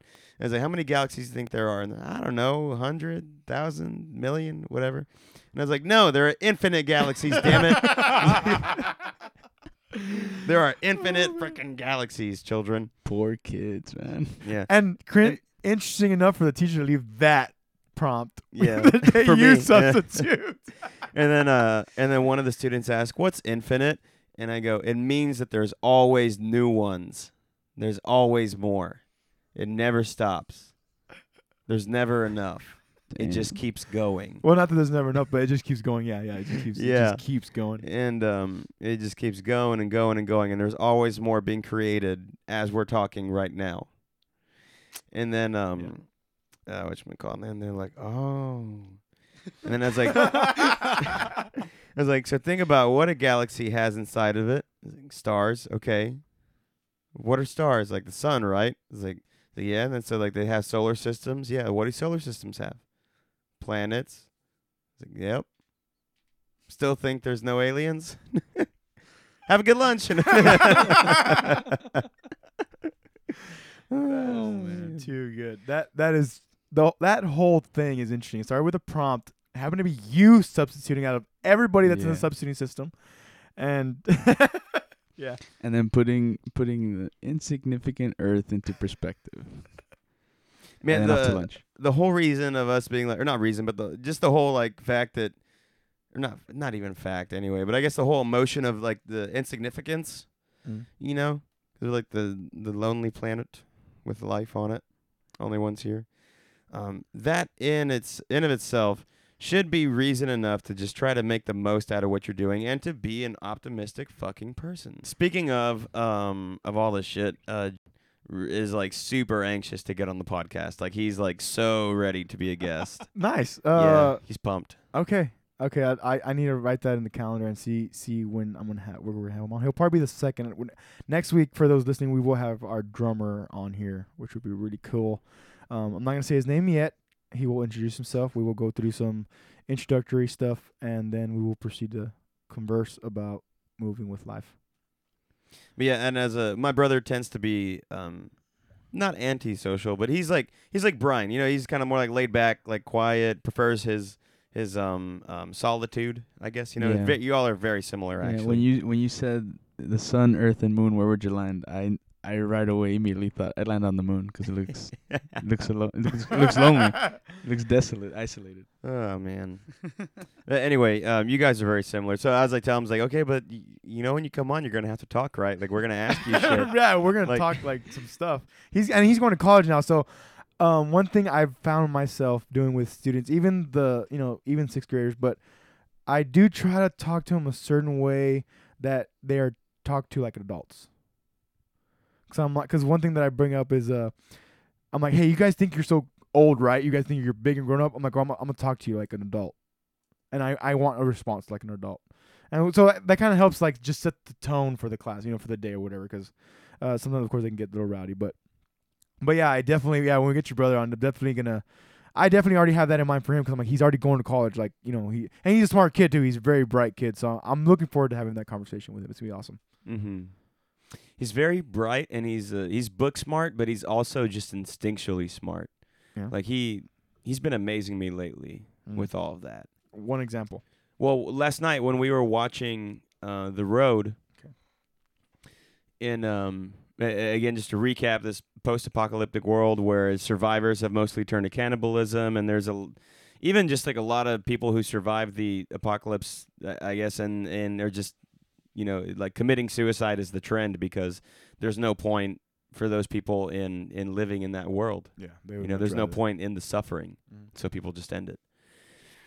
But in this case, the main character is the boy and his father. The father is a very optimistic person, is someone who still has the hope with him, And so, that's kind of what keeps him going along. And so when they're scavenging for food and searching abandoned houses for food and, for shelter and for for clothes that aren't, dirty or wet or whatever, just basic stuff they need to survive on the road. That's what they're looking for in these houses. And so whenever they approach a house, because they do it several times, obviously in the book, when they'd approach a house, they'd usually camp out by it for a couple of days and just kind of scope it out, just to make sure that there's no one living in that house that might hurt them. A little recon. Yeah, just a little recon, right? You know, being smart about it.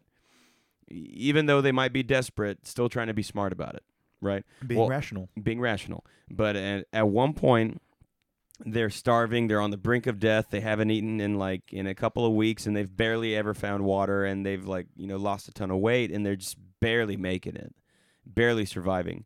And so they come across this house that has, clean windows, like the windows have been, swept off the dust.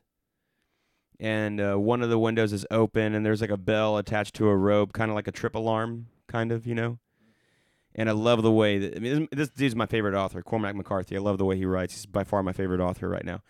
And I love the way he puts it in this little depiction. He goes, he sees it and he doesn't see it all at the same time. It's like, damn. Dang. Yeah, for sure. So it's like he sees it, but he's trying not to see it because they're so fucking desperate. He's noticing that that the house is clearly occupied, but he's not necessarily taking that in to consideration. So anyway, in the movie itself, they're at this point, and they go through the house, and they notice in the backyard that there was like a fire that looked pretty fresh. Like there was still like a lot of charry black residue from the firewood and all that was sitting on the ground. So it looked very fresh. Didn't look old, right? And my brother right away picked up on this, and he is just like, nah, there's people in that house. Like there's something's going on. And so I was just kind of like, man, that was very instinctually smart of him to pick up on. I don't know, just one little thing that just kind of blew my mind, Yeah, I just wanted an example of how he's instinctually smart. Yeah. That definitely came up in my head today as I was in the gym for whatever reason. Just the books, being the book smart versus the context smart. Yeah, it's being street smart, and I'm not talking about self-defense. I'm not talking about the physicality. I'm talking about being on this, being in living, being living, working, accomplishing goals, and being able to do that, being able to get out of your book, get out of your head, and go do physically. Go out and create a business, go out and help other people, go out and develop the next big thing. Yeah. Very cool. Man, all of this tying back to human potential. Mm-hmm. Where has the human civilization come from and where we are now and our hopes for the future? Well, and that's one thing The Road, the book, really got me thinking about a lot. Especially when you think about it in the post-apocalyptic setting. There's this common theme that comes up a lot in the book. The way that the father handles them encountering new people, they always hide. First and foremost, they hide. He wants no contact with anyone but his son, right? So when they see people coming up on the road, he immediately drags his son, by his hind end, and they get in the ditch and they hide. And then the father points the only pistol with the only 2 bullets left that he has, and he points that pistol down at the people coming. In the hiding. Right, he's ready for self-defense. Defend, yeah. Because again, in this setting, most people have turned to cannibalism, and so they're trying to stay alive. Yeah. They're going to survive. And especially his son being coming of age younger, which is very rare in this world that to have someone that age survive. Right. Because they'd either get overtaken, get eaten, get killed, whatever, Yeah, they would. Yeah, at some point they would just be too slow. They're too small. They're too young. They're not also physically capable to just keep going. Right. And so that's a big thing that comes up a lot in the book is they hide, and the father assumes the worst of people, because he has to defend his life and his son's life. But the dichotomy of the situation is the son tends to see the best in people, or tends to assume that people are kind. And of course, part of it is that innocence. Yeah. But then again, I kind of think about in this world that he has grown up in, how innocent could he really be? Right. When it comes to that. But anyway, they come across, several people who are struggling, and the father says no, we're not going to help them out. We can't afford it. If we give them any food, we're going to starve that much quicker. and the boy's like, "Oh, come on, Papa! Like he looks hungry. Like let's help Yeah. him out." So the boys just always wanted to help people out. It's a very deep book, man. It had me thinking about so many things, and I'd probably have to put it off for a little bit. I just because of I feel like the stuff that I'm going through on a daily basis, the books that I read last year are now like taking a toll. To where if I read that particular book, it would probably take me a while because of that deep stuff. Like even what you told us right now, I would still read it. It doesn't matter because when Jocko does like his little reviews on Jocko podcast, half the book I still have here and I've read them because like there's a lot of details that he leaves out, of course, probably on purpose, but there's a lot of details that he can't say everything in 2-3 hours. You can't say it. So that's very interesting, and I know how based on that, I can definitely agree on how you feel about that. yeah. Another example of where I've been noticing my brother's instincts, and this is about to get kind of graphic, but like in the book, with the cannibalism and all that, in the book, the author presents a lot of images of when they run into people. They usually run into groups of people where there's, maybe a little more amounts of men than women, but all of the women are always pregnant. And that's just like a reoccurring thing that's going on in the book until you finally get to a point later on in the book in the third act where they come across some more pregnant women, and then they come across a campsite where it was clear that a woman had given birth, and then they found the baby's remains, like they were like people were eating babies, like they were getting women pregnant for food. Yeah. Damn. It's nuts. And again, like the whole time throughout the book, when he's bringing up the pregnant woman, like in my mind, I'm like, oh, like so there's like people that are just trying to repopulate. I was gonna say they're trying to rebuild. Right. That's what we do. When we lose everything, we just try to rebuild it. And when I was like explaining this like to my brother, he stopped me in the middle before I could get to that. Before I could explain to him that they were eating babies, he like already knew. He was just like, well, yeah, that's an easy source of food. Like it's like, damn it, that's dark than for you. Yeah, to think right. that. I was gonna say, like, man, like what we're talking. I mean, what you're bringing up, it's pretty dark. It's a reality that we hopefully will never get to. But if you're able to personalize it for the moment that you're in the book, I think that helps live better here now. I know when I read these war books, I've read several from Vietnam, a few from World War II, and then also the Iraq War, and if I can personalize, half of each book, that helps me just put things into perspective that I'm not in a war country. There's stuff going on, but I'm not involved. I can do good and help others. So I definitely feel that, and that's pretty dark. I mean, it's an interesting, and as it is, it's post-apocalyptic. So that's already a thing in itself of the situation that they're in. That's hopefully, like I said, I hope that never happens. That it just would change everything, obviously. Yeah. And well, as we were beginning to watch the movie, and it shows like people like committing suicide and whatnot because they can't handle the situation of the earth and post-apocalyptic setting. Well, my brother was saying, like, he goes, yeah, that's pretty much what I would do. I don't think I'd want to suffer through all that shit, like, and go through all that. And I was like, yeah, that's fair, but like for me, like I think differently. Like I don't think I could ever take my own life. Like I don't think there could ever. I may be naive in saying this, but even if we came to the post-apocalyptic sense where it would make sense to commit suicide to end the suffering, or the potential suffering, I don't think I'd be able to pull a trigger on myself and end my own life. But the majority of the reason being is that I think if you're still alive, it's because you still have work to do and you still have purpose, and your mission is not complete yet. There's still something you need to do if you're still living. There's a reason you are.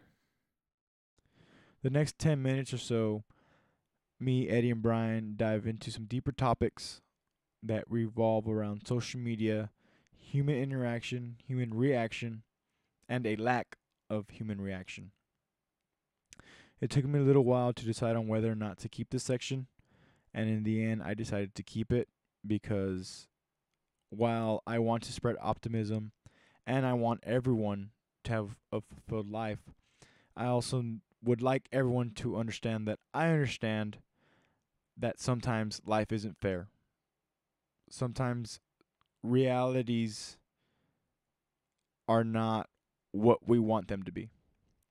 But if you can help yourself make better decisions one day at a time, you will have a better reality. What I'm gonna tail off into is something that you told me. I think it was yesterday. You sent me an email about why do I feel the urge to watch this guy get eaten alive? Why do we as humans have that urge, the curiosity to watch someone perish in a violent way?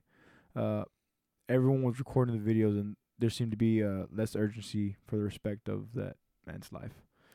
Go ahead if you want to start that, and we can expand. Yeah, so for anyone listening that hasn't seen this bouncing around your social media, but some guy in China hopped the fence and ended up landing into the tiger entrapment or whatever, like into the tiger territory part of the zoo. He was like trying to get in for free, so that's like he was trying to sneak in. But so he ends up landing into the freaking tiger part of the zoo, and he gets mauled alive by a fucking tiger. Yeah. And it's like, it's super graphic because he's like, the tiger has him, of course, like as a tiger should, knows exactly where to go, goes right towards his jugular. Like he has him right on the fucking neck. Damn. Like his neck's just sitting in this tiger's mouth. And, but you can tell that the tiger's got a soft bite on it. Kind of like the way maybe like a dog carries their young. Okay. You know, like a soft chew, soft bite, so as not to hurt completely. So you can tell the tiger kind of has that going, like almost like as if he were just like holding him down for a little bit. Like that's what it looked like the tiger was doing. And I gathered that because the guy was still trying to fight for his life, you know, because then a couple of other tigers approach and he's trying to kick them off and whatever. Which in my mind, I'm like, dude, that's not what I would do. But shit, I don't know why. I don't know what I would do. Well, I wouldn't jump in a damn. I mean, okay, keep going. Well, I mean, like, have you ever like seen those videos of like, you know, those animal lovers, the animal trainers that like have relationships with their animals and their tigers and lions so deep that they can like just take naps together and shit. Right, you know? Yeah. So like, if I was in that situation, I'm just, hi, kitty. Like, we're best friends, right? We're cool, right? I don't think I'd try to fight back a tiger or anything like that because, I mean, what's the point? Yeah, You have no chance, dude. Yeah. No fucking chance. But anyway, this dude's fighting back. And then I think the zoo staff starts firing off like what I would assume are like rubber bullets or just some kind of ammunition to scare away or harm the tiger so they wouldn't do harm to this guy. But at that point, the tiger takes a very hard bite into his neck, and the dude just goes limp. Instantly. Like the tiger's just tossing him around like a rag doll. Like it's very graphic to watch. So if you have a weak stomach, don't do it. I personally don't necessarily, so I'm just kind of whatever. But it got me thinking after I finished watching the video, like, shit, why do I enjoy watching that? Yeah. There is nothing about that I should feel like, oh, I want to watch it, you know? Like, that is somebody's life, man. And that's just, I almost feel like rude for watching that. Fair. You know? And in the video, there are a lot of onlookers that are just recording from their phones. And I understand that it's not like they can do anything. Right. But, you know, again, like, that's someone's life. And you're just, you know, kind of disrespecting it. Yeah. There's that desensitized and detachment. You know, when it's not your relative, it's okay. I mean, it's not. That's not that it's okay, but you're not attached. You know, you're not attached to the situation. Now, I don't agree with that in this situation because, like, it's that. But when you don't personalize it like that, when you're able to watch, you know, the video, watch it through. Now, whether you have a weak stomach or not, it still goes back to the fact that it's a human life. Now you realize that after, but you watched it. You know, how can I say what I'm thinking, as far as it's a form of entertainment. Think about Rome back in the day. You know, when they have the gladiators and stuff. Yeah. You know, those games. You know, they were killing each other. You know, that there's an element that humans like, and while that's not a complete factor of war. There's definitely an element of that in the human brain, I think. And I should probably do my research so I can have like just concrete information. But I know I've heard, of course, through Jocko podcasts and different things, because it talks about war and whatnot. But there's that element of death that gives a person excitement because they don't know what it's like until they're, and then even then they die and you don't know. That's it. That's the end. That's I guess more or less what I think. It's a detachment. It's a thing that has everybody's curiosity because you don't know what happens until it happens, and then you're gone. And then you're there's no way to communicate back. In that sense. Yeah, and even like with the Indianapolis 500 racing, like when I would go, and it was always like, yeah, I hope he crashes on our turn. Like I hope it happens right in front of us. Why? Because it's entertaining, but yeah, at what cost though? Like right, no, do you absolutely. really want to see people get hurt, human or life, die? Right? The example I'll give for NASCAR is Dale Earnhardt.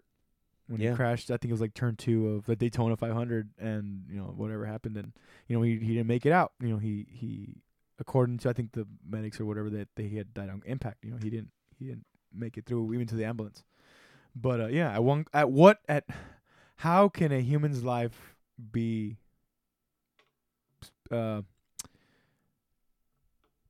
used? Not used. How can a human's life be? For now, I'll say used for that, for that, that type of, it's not dopamine, but that like, I guess that gratification, that gratification, satisfaction. Satisfaction. That's the better word. Yeah, that satisfaction to where you can watch someone just die. I don't know, but it's a really weird part of our culture. Yeah, no, that's what I'm saying. It's a human, our thing. Our human culture. I mean, I know. I steer clear of videos like that. Not because I'd have a weak stomach. I don't. But I think subconsciously I do feel like it's disrespectful. And yeah, like videos like that, like if they come up like let's say on YouTube or any other platform that I'm on and something of that subject comes up like in the title or whatever, I don't watch it because I already know the outcome and I don't need to watch it, and it's unnecessary and it's disrespectful. So that's my take on it. I know recently there was another video about like a shooting in Mexico, in a school in Mexico or something like that. And as soon as I saw the subject of the video or what whoever shared it commented on or whatever, I was like, yeah, I'm not gonna watch that. Like it's just unnecessary, and I really don't need that in my conscience or in my brain, And it goes back to looking at the positive. Like I don't need that to like weigh on me. Right. I know for me that I watched that video, and it was more, I was curious. I was like, okay, what happened? What was the scenario? That this kid for one got a gun in and he killed 2-3 people and himself, I think. And I happened to see this video before practice, like before, because I was scrolling through my social media and I was going and I saw this video that one of my friends, quote unquote friends on Facebook shared it, and I was like, okay, I had heard about this shooting during the day, and then this video's now made, the internet. So I watch it and I see it unfold, and that's when I sent you guys about Jocko podcast, that introduction where it talks about the Dr. Rosenberg having how to approach a mother on how to tell them that their son has just died. So I had just heard that, and then I watched this video, and all I can think about it is that, because they didn't even have to get to the doctors. Yeah, and it definitely made an impact, and it affected me for practice. I mean, I was there, but I definitely that day I just happened to. I try not to get too. I try not to get too attached to things that are going to affect my playing. And because it happens in practice, and for sure gig days I do not do that. But I was curious, and it happened after that. It was hard to get mad at anything that was going on that day, because like 3 people just died, and this kid for whatever reason just took his own life as well. It's like, how can you think anything else is important than life itself? That was a heavy, I think, not the entire day, but that time period was very heavy, 'cause I think I had heard about. I didn't watch the video, but I had heard about the video, and then I listened in on Jocko's podcast for that segment. And it was a very, very heavy little time frame there. I was at work, and I was just like, damn it. Right. Yeah, exactly. And it happened to be a Wednesday, so Wednesday's rehearsal day. And that's when me and Eddie and the guys get together to work up whatever the goal is for the month. Really, we try to focus month to month, I think, and it's worked out for us. But this particular day, it it's not that it didn't matter, but I was very just numb because these are humans that are doing this, and it happens. Maybe not every day, but it happens more often than it should. I hate that there's no independent movie theaters down here that show independent films. We have one in Nashville called the Belcourt, which is a badass theater. You told me about it's that. Fucking awesome. I love the Belcourt. But I wish we had an independent movie theater down here. Because I don't know if you guys watch independent movies, but they're by far my favorite movies. Because they always have the most substance to them. They're not superficial. Yeah. Not that superhero movies are, bad or anything, but, I mean, come on, they're kind of superficial. Ooh. Go ahead. Well, just real quick, speaking of like, these mainstream and superficial movies, I really liked Captain America Civil War. And one thing, like, from the entire movie, that one thing that stood out was when Spider-Man's fighting Captain America, and he's like, Captain America's like, what else did Tony Stark tell you about me? And he's like, he says that you're wrong and you think you're right, and that makes you dangerous. Like, that was, oh man, that's an interesting. How many people are out there who believe that what they say and what they preach is the absolute righteous and most truthful way, and they go and live life doing and preaching with that mentality, not knowing that they could be wrong, and influencing all these people in that way. And before this goes to that extent, I'm definitely not talking about the new president. Boo. I was hoping you would be. Huh? I was hoping you would be. Well, I'm not, because there could be so many of those people in our everyday lives, leading other organizations and motivating other people, and right. And I think it's important to be aware, and it's important to look around and notice these types of things. Yes. Yeah. So, for all you listening, just think about what you're doing and if it's the right or wrong thing to do. Right. And even one thing that I've heard on another movie, I forgot, it was like a cop movie, but it's like sometimes doing the right thing is not doing the right thing. And it's like, okay, and for me, it goes back to like, that's why I don't preach what I'm learning. I'm trying to teach these methods because they're tools that I use. They're not the ultimate, but they're tools that have worked for other people and that I'm now using. And I'm trying to show, but then also discuss and go into detail as far as like the whys and whatnot, So there's always there's possibilities that, like you're saying, Brian, as far as keeping an eye out, keeping an ear out, listen, not just talk the whole time. Look for options. How can you do this a different way? Maybe not a better way, just different. Maybe there's 1,000 good ways to do it. Now just go through all of them. Like, see which one you like better. Which one suits you better? Which one suits your character better to accomplish the same goal as somebody else, or the guy next to you, the person next to you. Yeah, definitely something to think about, I think. Because sometimes, let's say you are being led by somebody who's doing wrong, but thinks they're doing right. Sometimes being led by that person isn't always tried and true for you. So I think it's just like everybody. I truly believe everybody's different, and you can't really apply the same things to everybody. Yeah. So, and I think this is kind of lightly touched on Tools of Titans, that he says these are basically all of the tips and tricks that the most successful people in the world use. So this is like a buffet, right? Pick and choose what's good for you. So definitely, I would think we need to analyze our surroundings and our leaders and ourselves.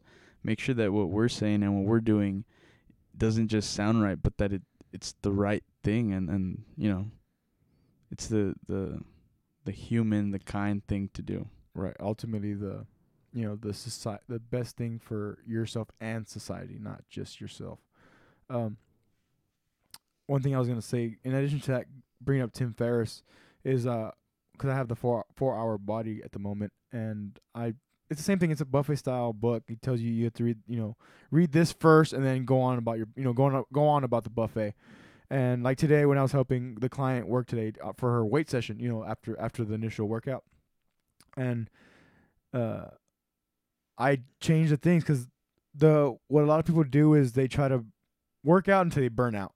Right? They do that. They just burn out, and then they're too sore the next day to come back. They're like, oh, I'm too sore. I'll just go tomorrow. Well, more than likely, the second day you're off, you're gonna be even more sore. If you don't at least stretch.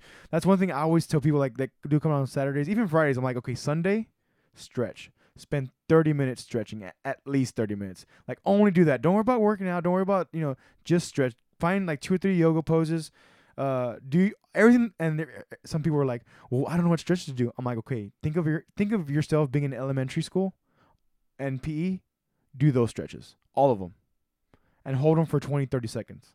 I'm like, do all of them. Even first timers, when we have first timers going in, I don't know how to stretch. I'm like, what did you do in elementary? What did you do in middle school? I'm like, do that, do that, and eventually they get into it. They're ready to go, and it's all good. So I incorporated one of what I'm doing now is slowing down my weightlifting session, in the sense of my lifting time, the time I have the weights in my hand, is less than my rest amount time. And what that helps with is, for one, soreness and inflammation in your muscles, which is created by the lactate that's created in your muscles, which is that comes out of your joints and then goes down to your muscle. That's why you feel sore. So I gave her this thing. I'm like, you shouldn't feel sore in this case, but your muscles should feel good. Like tomorrow, you should feel this new, for me, it's almost like a tingly feeling in your muscles. Like it's an actual physical thing that you feel. It's not just like, oh, I'm sore, and that's why I had a good workout, because I'm sore. Right. This workout was like, no, it's the way Tim Ferriss brings it up is you should be exhilarated, not exhausted after a workout. So I gave her the same thing. So I'm curious how she's gonna be like tomorrow and Monday. We will talk Monday when she goes in. So that's that. But I know for me, I did it on Thursday, which was before our show at Hillbillies, and I felt amazing. I was like, man, that was interesting. That was the first time I ever actually did it. I wrote it down, and I've had it written down, but I've actually had some time Wednesday and Thursday to do this workout, or I got to do a workout in this particular way. So I know I felt exhilarated. I didn't feel exhausted. So then Friday I was good to go again. Whatever I had to do for the day. She's like, well, I thought I'm supposed to be sore. I'm like, well, there's certain things that maybe you should be sore, but if you're not sore with the basic stuff we're giving you here, then there's something going on. Like that, if you're not feeling even exhilarated either, you're just kind of. It could just be that the muscles that she's using for these basic workouts or whatever, they're already used to. They're already developed, right? So you got to work out other muscles, right, or step up. Right, and that's why today I changed the whole, because like I said, she would go 18 rounds, and while I changed the second 9, that also helped, because I would really add more weight, but this time it was a full weight session. I had her wait like 6 minutes, because even that 6 minutes gets her heart rate down just enough to where it's gonna go up, but it's not gonna go as high as the cardio heart rate, where you're fat burning. Getting kind of detailed, but when you're at about 100 BPMs, your heart rate's about 100 BPMs, you're fat burning constantly, like you're consistently fat burning from it's from 95 to 120, which is like walking tempo. Anything above that is your cardio, which is like heavy weight, which by halfway through the rounds, you should be able to you should be at your peak, and then you start coming down naturally, because while you're getting fatigue, your heart you're coming down because you're getting tired. So for weightlifting, you really want it around 85. You want it well under fat burning, because you don't want. You want all the nutrients still, because fat's still good. You need fat. That's why 0% body fat, you're going to die. You still need at least 2% to live, right? Because there's still nutrients in there that go into your body, go into your system, that allow your muscles to then be healthy. So so that's what we did today. You know, I try to target that. I'm like, I need your heart rate again. So basically, it was a workout. You lifted. It was 10 reps, and then it was 1 minute break in between every single set, and that still in turn turns into about 30 minutes. After I gave her like 5 or 6 different lifts to do. And with that, and she's like, "Whoa, this and that." I'm like, "No, this is just a different way that I hope works, and we'll find out Monday. I'll be able to talk to her Monday and go from there." Good shit. Yeah. I guess in this little tangent is that's kind of how deep I've gone into like the whole health thing, and besides the 4-hour body, just doing basic research too, like finding out, okay, what's this person doing? Okay, what's this person doing? And is there a middle? You know, is there a middle that maybe I can use a little bit of both? You know, techniques and whatnot. Which I've already talked about techniques, so I'm not gonna go into that. But as far as like the BPMs and your heart rate and your blood and the glycogen and everything that's in your body, I'm very much getting heavy into that stuff on my personal research to then share with everybody to everybody just find their system that works for them to live a healthier life. That's good. Good deal. I think that's kind of a I don't necessarily want to call it a lesson, but something for listeners to take into consideration. All the stuff that we talk about, go and research it yourselves and see what you find that you like. You know, I know we bring up, like Andy brings up jiu-jitsu, Eddie with voice, me here and there with like mild business topics. So go and whatever interests you about what we talk about, go and research it, and you might just dive a little deeper than we have and find things that interest you. Right. And deeper than maybe you didn't even give it a chance. You're hearing this stuff like, oh, that's pretty interesting, and then you do that little bit of research like, oh, wait a minute, what else is about this and this sometimes subject? Maybe you've heard all these things before, and sometimes when you hear other people say it a specific way, like it puts it in a different light, maybe more interesting, maybe less interesting. Sorry. Right. Well, I mean, I hope it's the first, not the latter. But something that happens, and fine, that's not your thing. One thing I did a little test on several people, and I did this very subconsciously, but I typed out a chapter from John Eldridge, and I gave it out to certain people, and I took mental note. I didn't write this down, but I took mental note of who read it and who didn't read it, and the ones who read it made sense. The ones who didn't read it, the ones who didn't read it made sense as well. So I'm like, okay, so obviously it works for I could go this route with this person or these people, and with this people I could not. I need to find the right way to go out. So, definitely research, experiment. Tim Ferriss, of course, talks about being the human guinea pig, which I'm nowhere near going that extreme, but I'm willing to try, unconventional practices. Yeah, that's like a little motto among me and like a couple friends or fraternity brothers. We're always like, I'm down for almost anything. So I'm really down to like experiment and just experience new things, because you never know what's out there until you try it. So right. So same thing goes here. You never really know what's out there until you read about it, you research it. So by all means, go out there and experiment. Yeah. And now I like broccoli. That goes back to episode 1. Yeah. But it starts with those small changes. It does, though. It really does. It starts with those small things. When I had a client, because they started that challenge there right at work a few weeks ago, and this particular client, he's like, "Hey man, what do I need to do?" I'm like, "One small change." I'm like, "Do that one small change until you do it without thinking, until you do it without hesitation. Then add something else." I'm like, "What's your diet?" And first thing I started with, I'm like, "What's your diet like?" I'm like, "You're here every day. I don't care.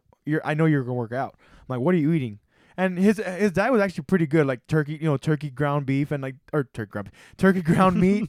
Sorry, turkey ground meat and like spinach, and he had some greens. I'm like, okay, add one more green. Change up the green, because while spinach helps you for something else, I throw in broccoli. I'm like, try broccoli. Like, broccoli doesn't taste like anything. Like spinach don't taste like anything either. I'm like, add broccoli. I'm like, have 1 cup of spinach, have 1 cup of broccoli, and then have 6 to 8 ounces of your turkey, right? And then I'm like, start with that until you're like okay with it, And what I left him with, I'm like, but if you're not gonna do it, don't waste your time. I'm like, it's one thing for me to try to help you and tell you what to do, but if you're not gonna go home and buy just 1 stalk of broccoli, you need to figure out what's gonna work for you. But also, it comes down to just discipline for yourself to know what you want, But like I said, the small changes make the biggest difference, and it adds up. And I didn't realize it till now. And I'm still working on it because I'm still working on my own trepidation, my own things that I'm trying to do in my personal life with certain topics, right? But when it comes to like the diet and stuff that I've been very heavy on for 2016 and going to 2017, diet and exercise and just living a healthier life, not just diet. I feel like the way Seth Godin talks about being busy is a trap, a diet's also a trap because you're more likely going to fail it than wanting just to live healthy, period. Yeah, and I think most of the time a diet is more of a phase, or it's to reach like a short-term goal. I really truly believe that if you want, to lose weight or you just want to be healthy, it has to be a lifestyle change, and not completely like a 180, but there has to be alterations that you're gonna take with you for, if not the rest of your life, at least the grand part of it. Right. Like the next thing I'm getting into now is I actually learned this from this workout website that I subscribed to some of last year that I actually use now with a gym I'm at. But anyways, so this founder, he's like, become 1% better every day. And the way I took that now and I use it immensely is, okay, imagine if you did 1% a day for a year. You will be at 100% before the year ends. And when I made that connection for like when I made that connection for myself, I'm like, man, imagine that 1% every day, 1% every day. Start today. What's today? Today's February 4th. By what, October, you be at 100%, maybe even earlier. I mean, I'm not counting days. I mean, let's say it's the summer, late summer, a little over 3 months. Right. Okay, so they're 3 months. So let's say it's 4. Let's just say 4 months. 1% a day for 4 months. You're gonna be at 125%. And then you can build on that. And then once you accomplish that 125%, that is now your zero. And you keep moving. Yeah. You'll be at 1,000% in like no time. If you just do 1% a day. And that's kind of the thing. I haven't necessarily talked about it yet until right now because I thought about the being better every day. 1%. If you try to do and the way I said, one small thing a day. And if it takes you some time, then do that one small thing until you get used to it and it's not even a part of your thought process. Yeah, that's I guess in a different light, I've applied the small thing deal like in my personal life, more on the little business topics, ideas that go on in my head. I start with like a big picture and I'm like, how do I get there? Okay, now how do I get there? Okay, now to that point, like what do I need to do now to get there? And so I just kind of scale it down to the most doable and specific steps to eventually get me to that bigger picture. Right. And I didn't want to do that at some point.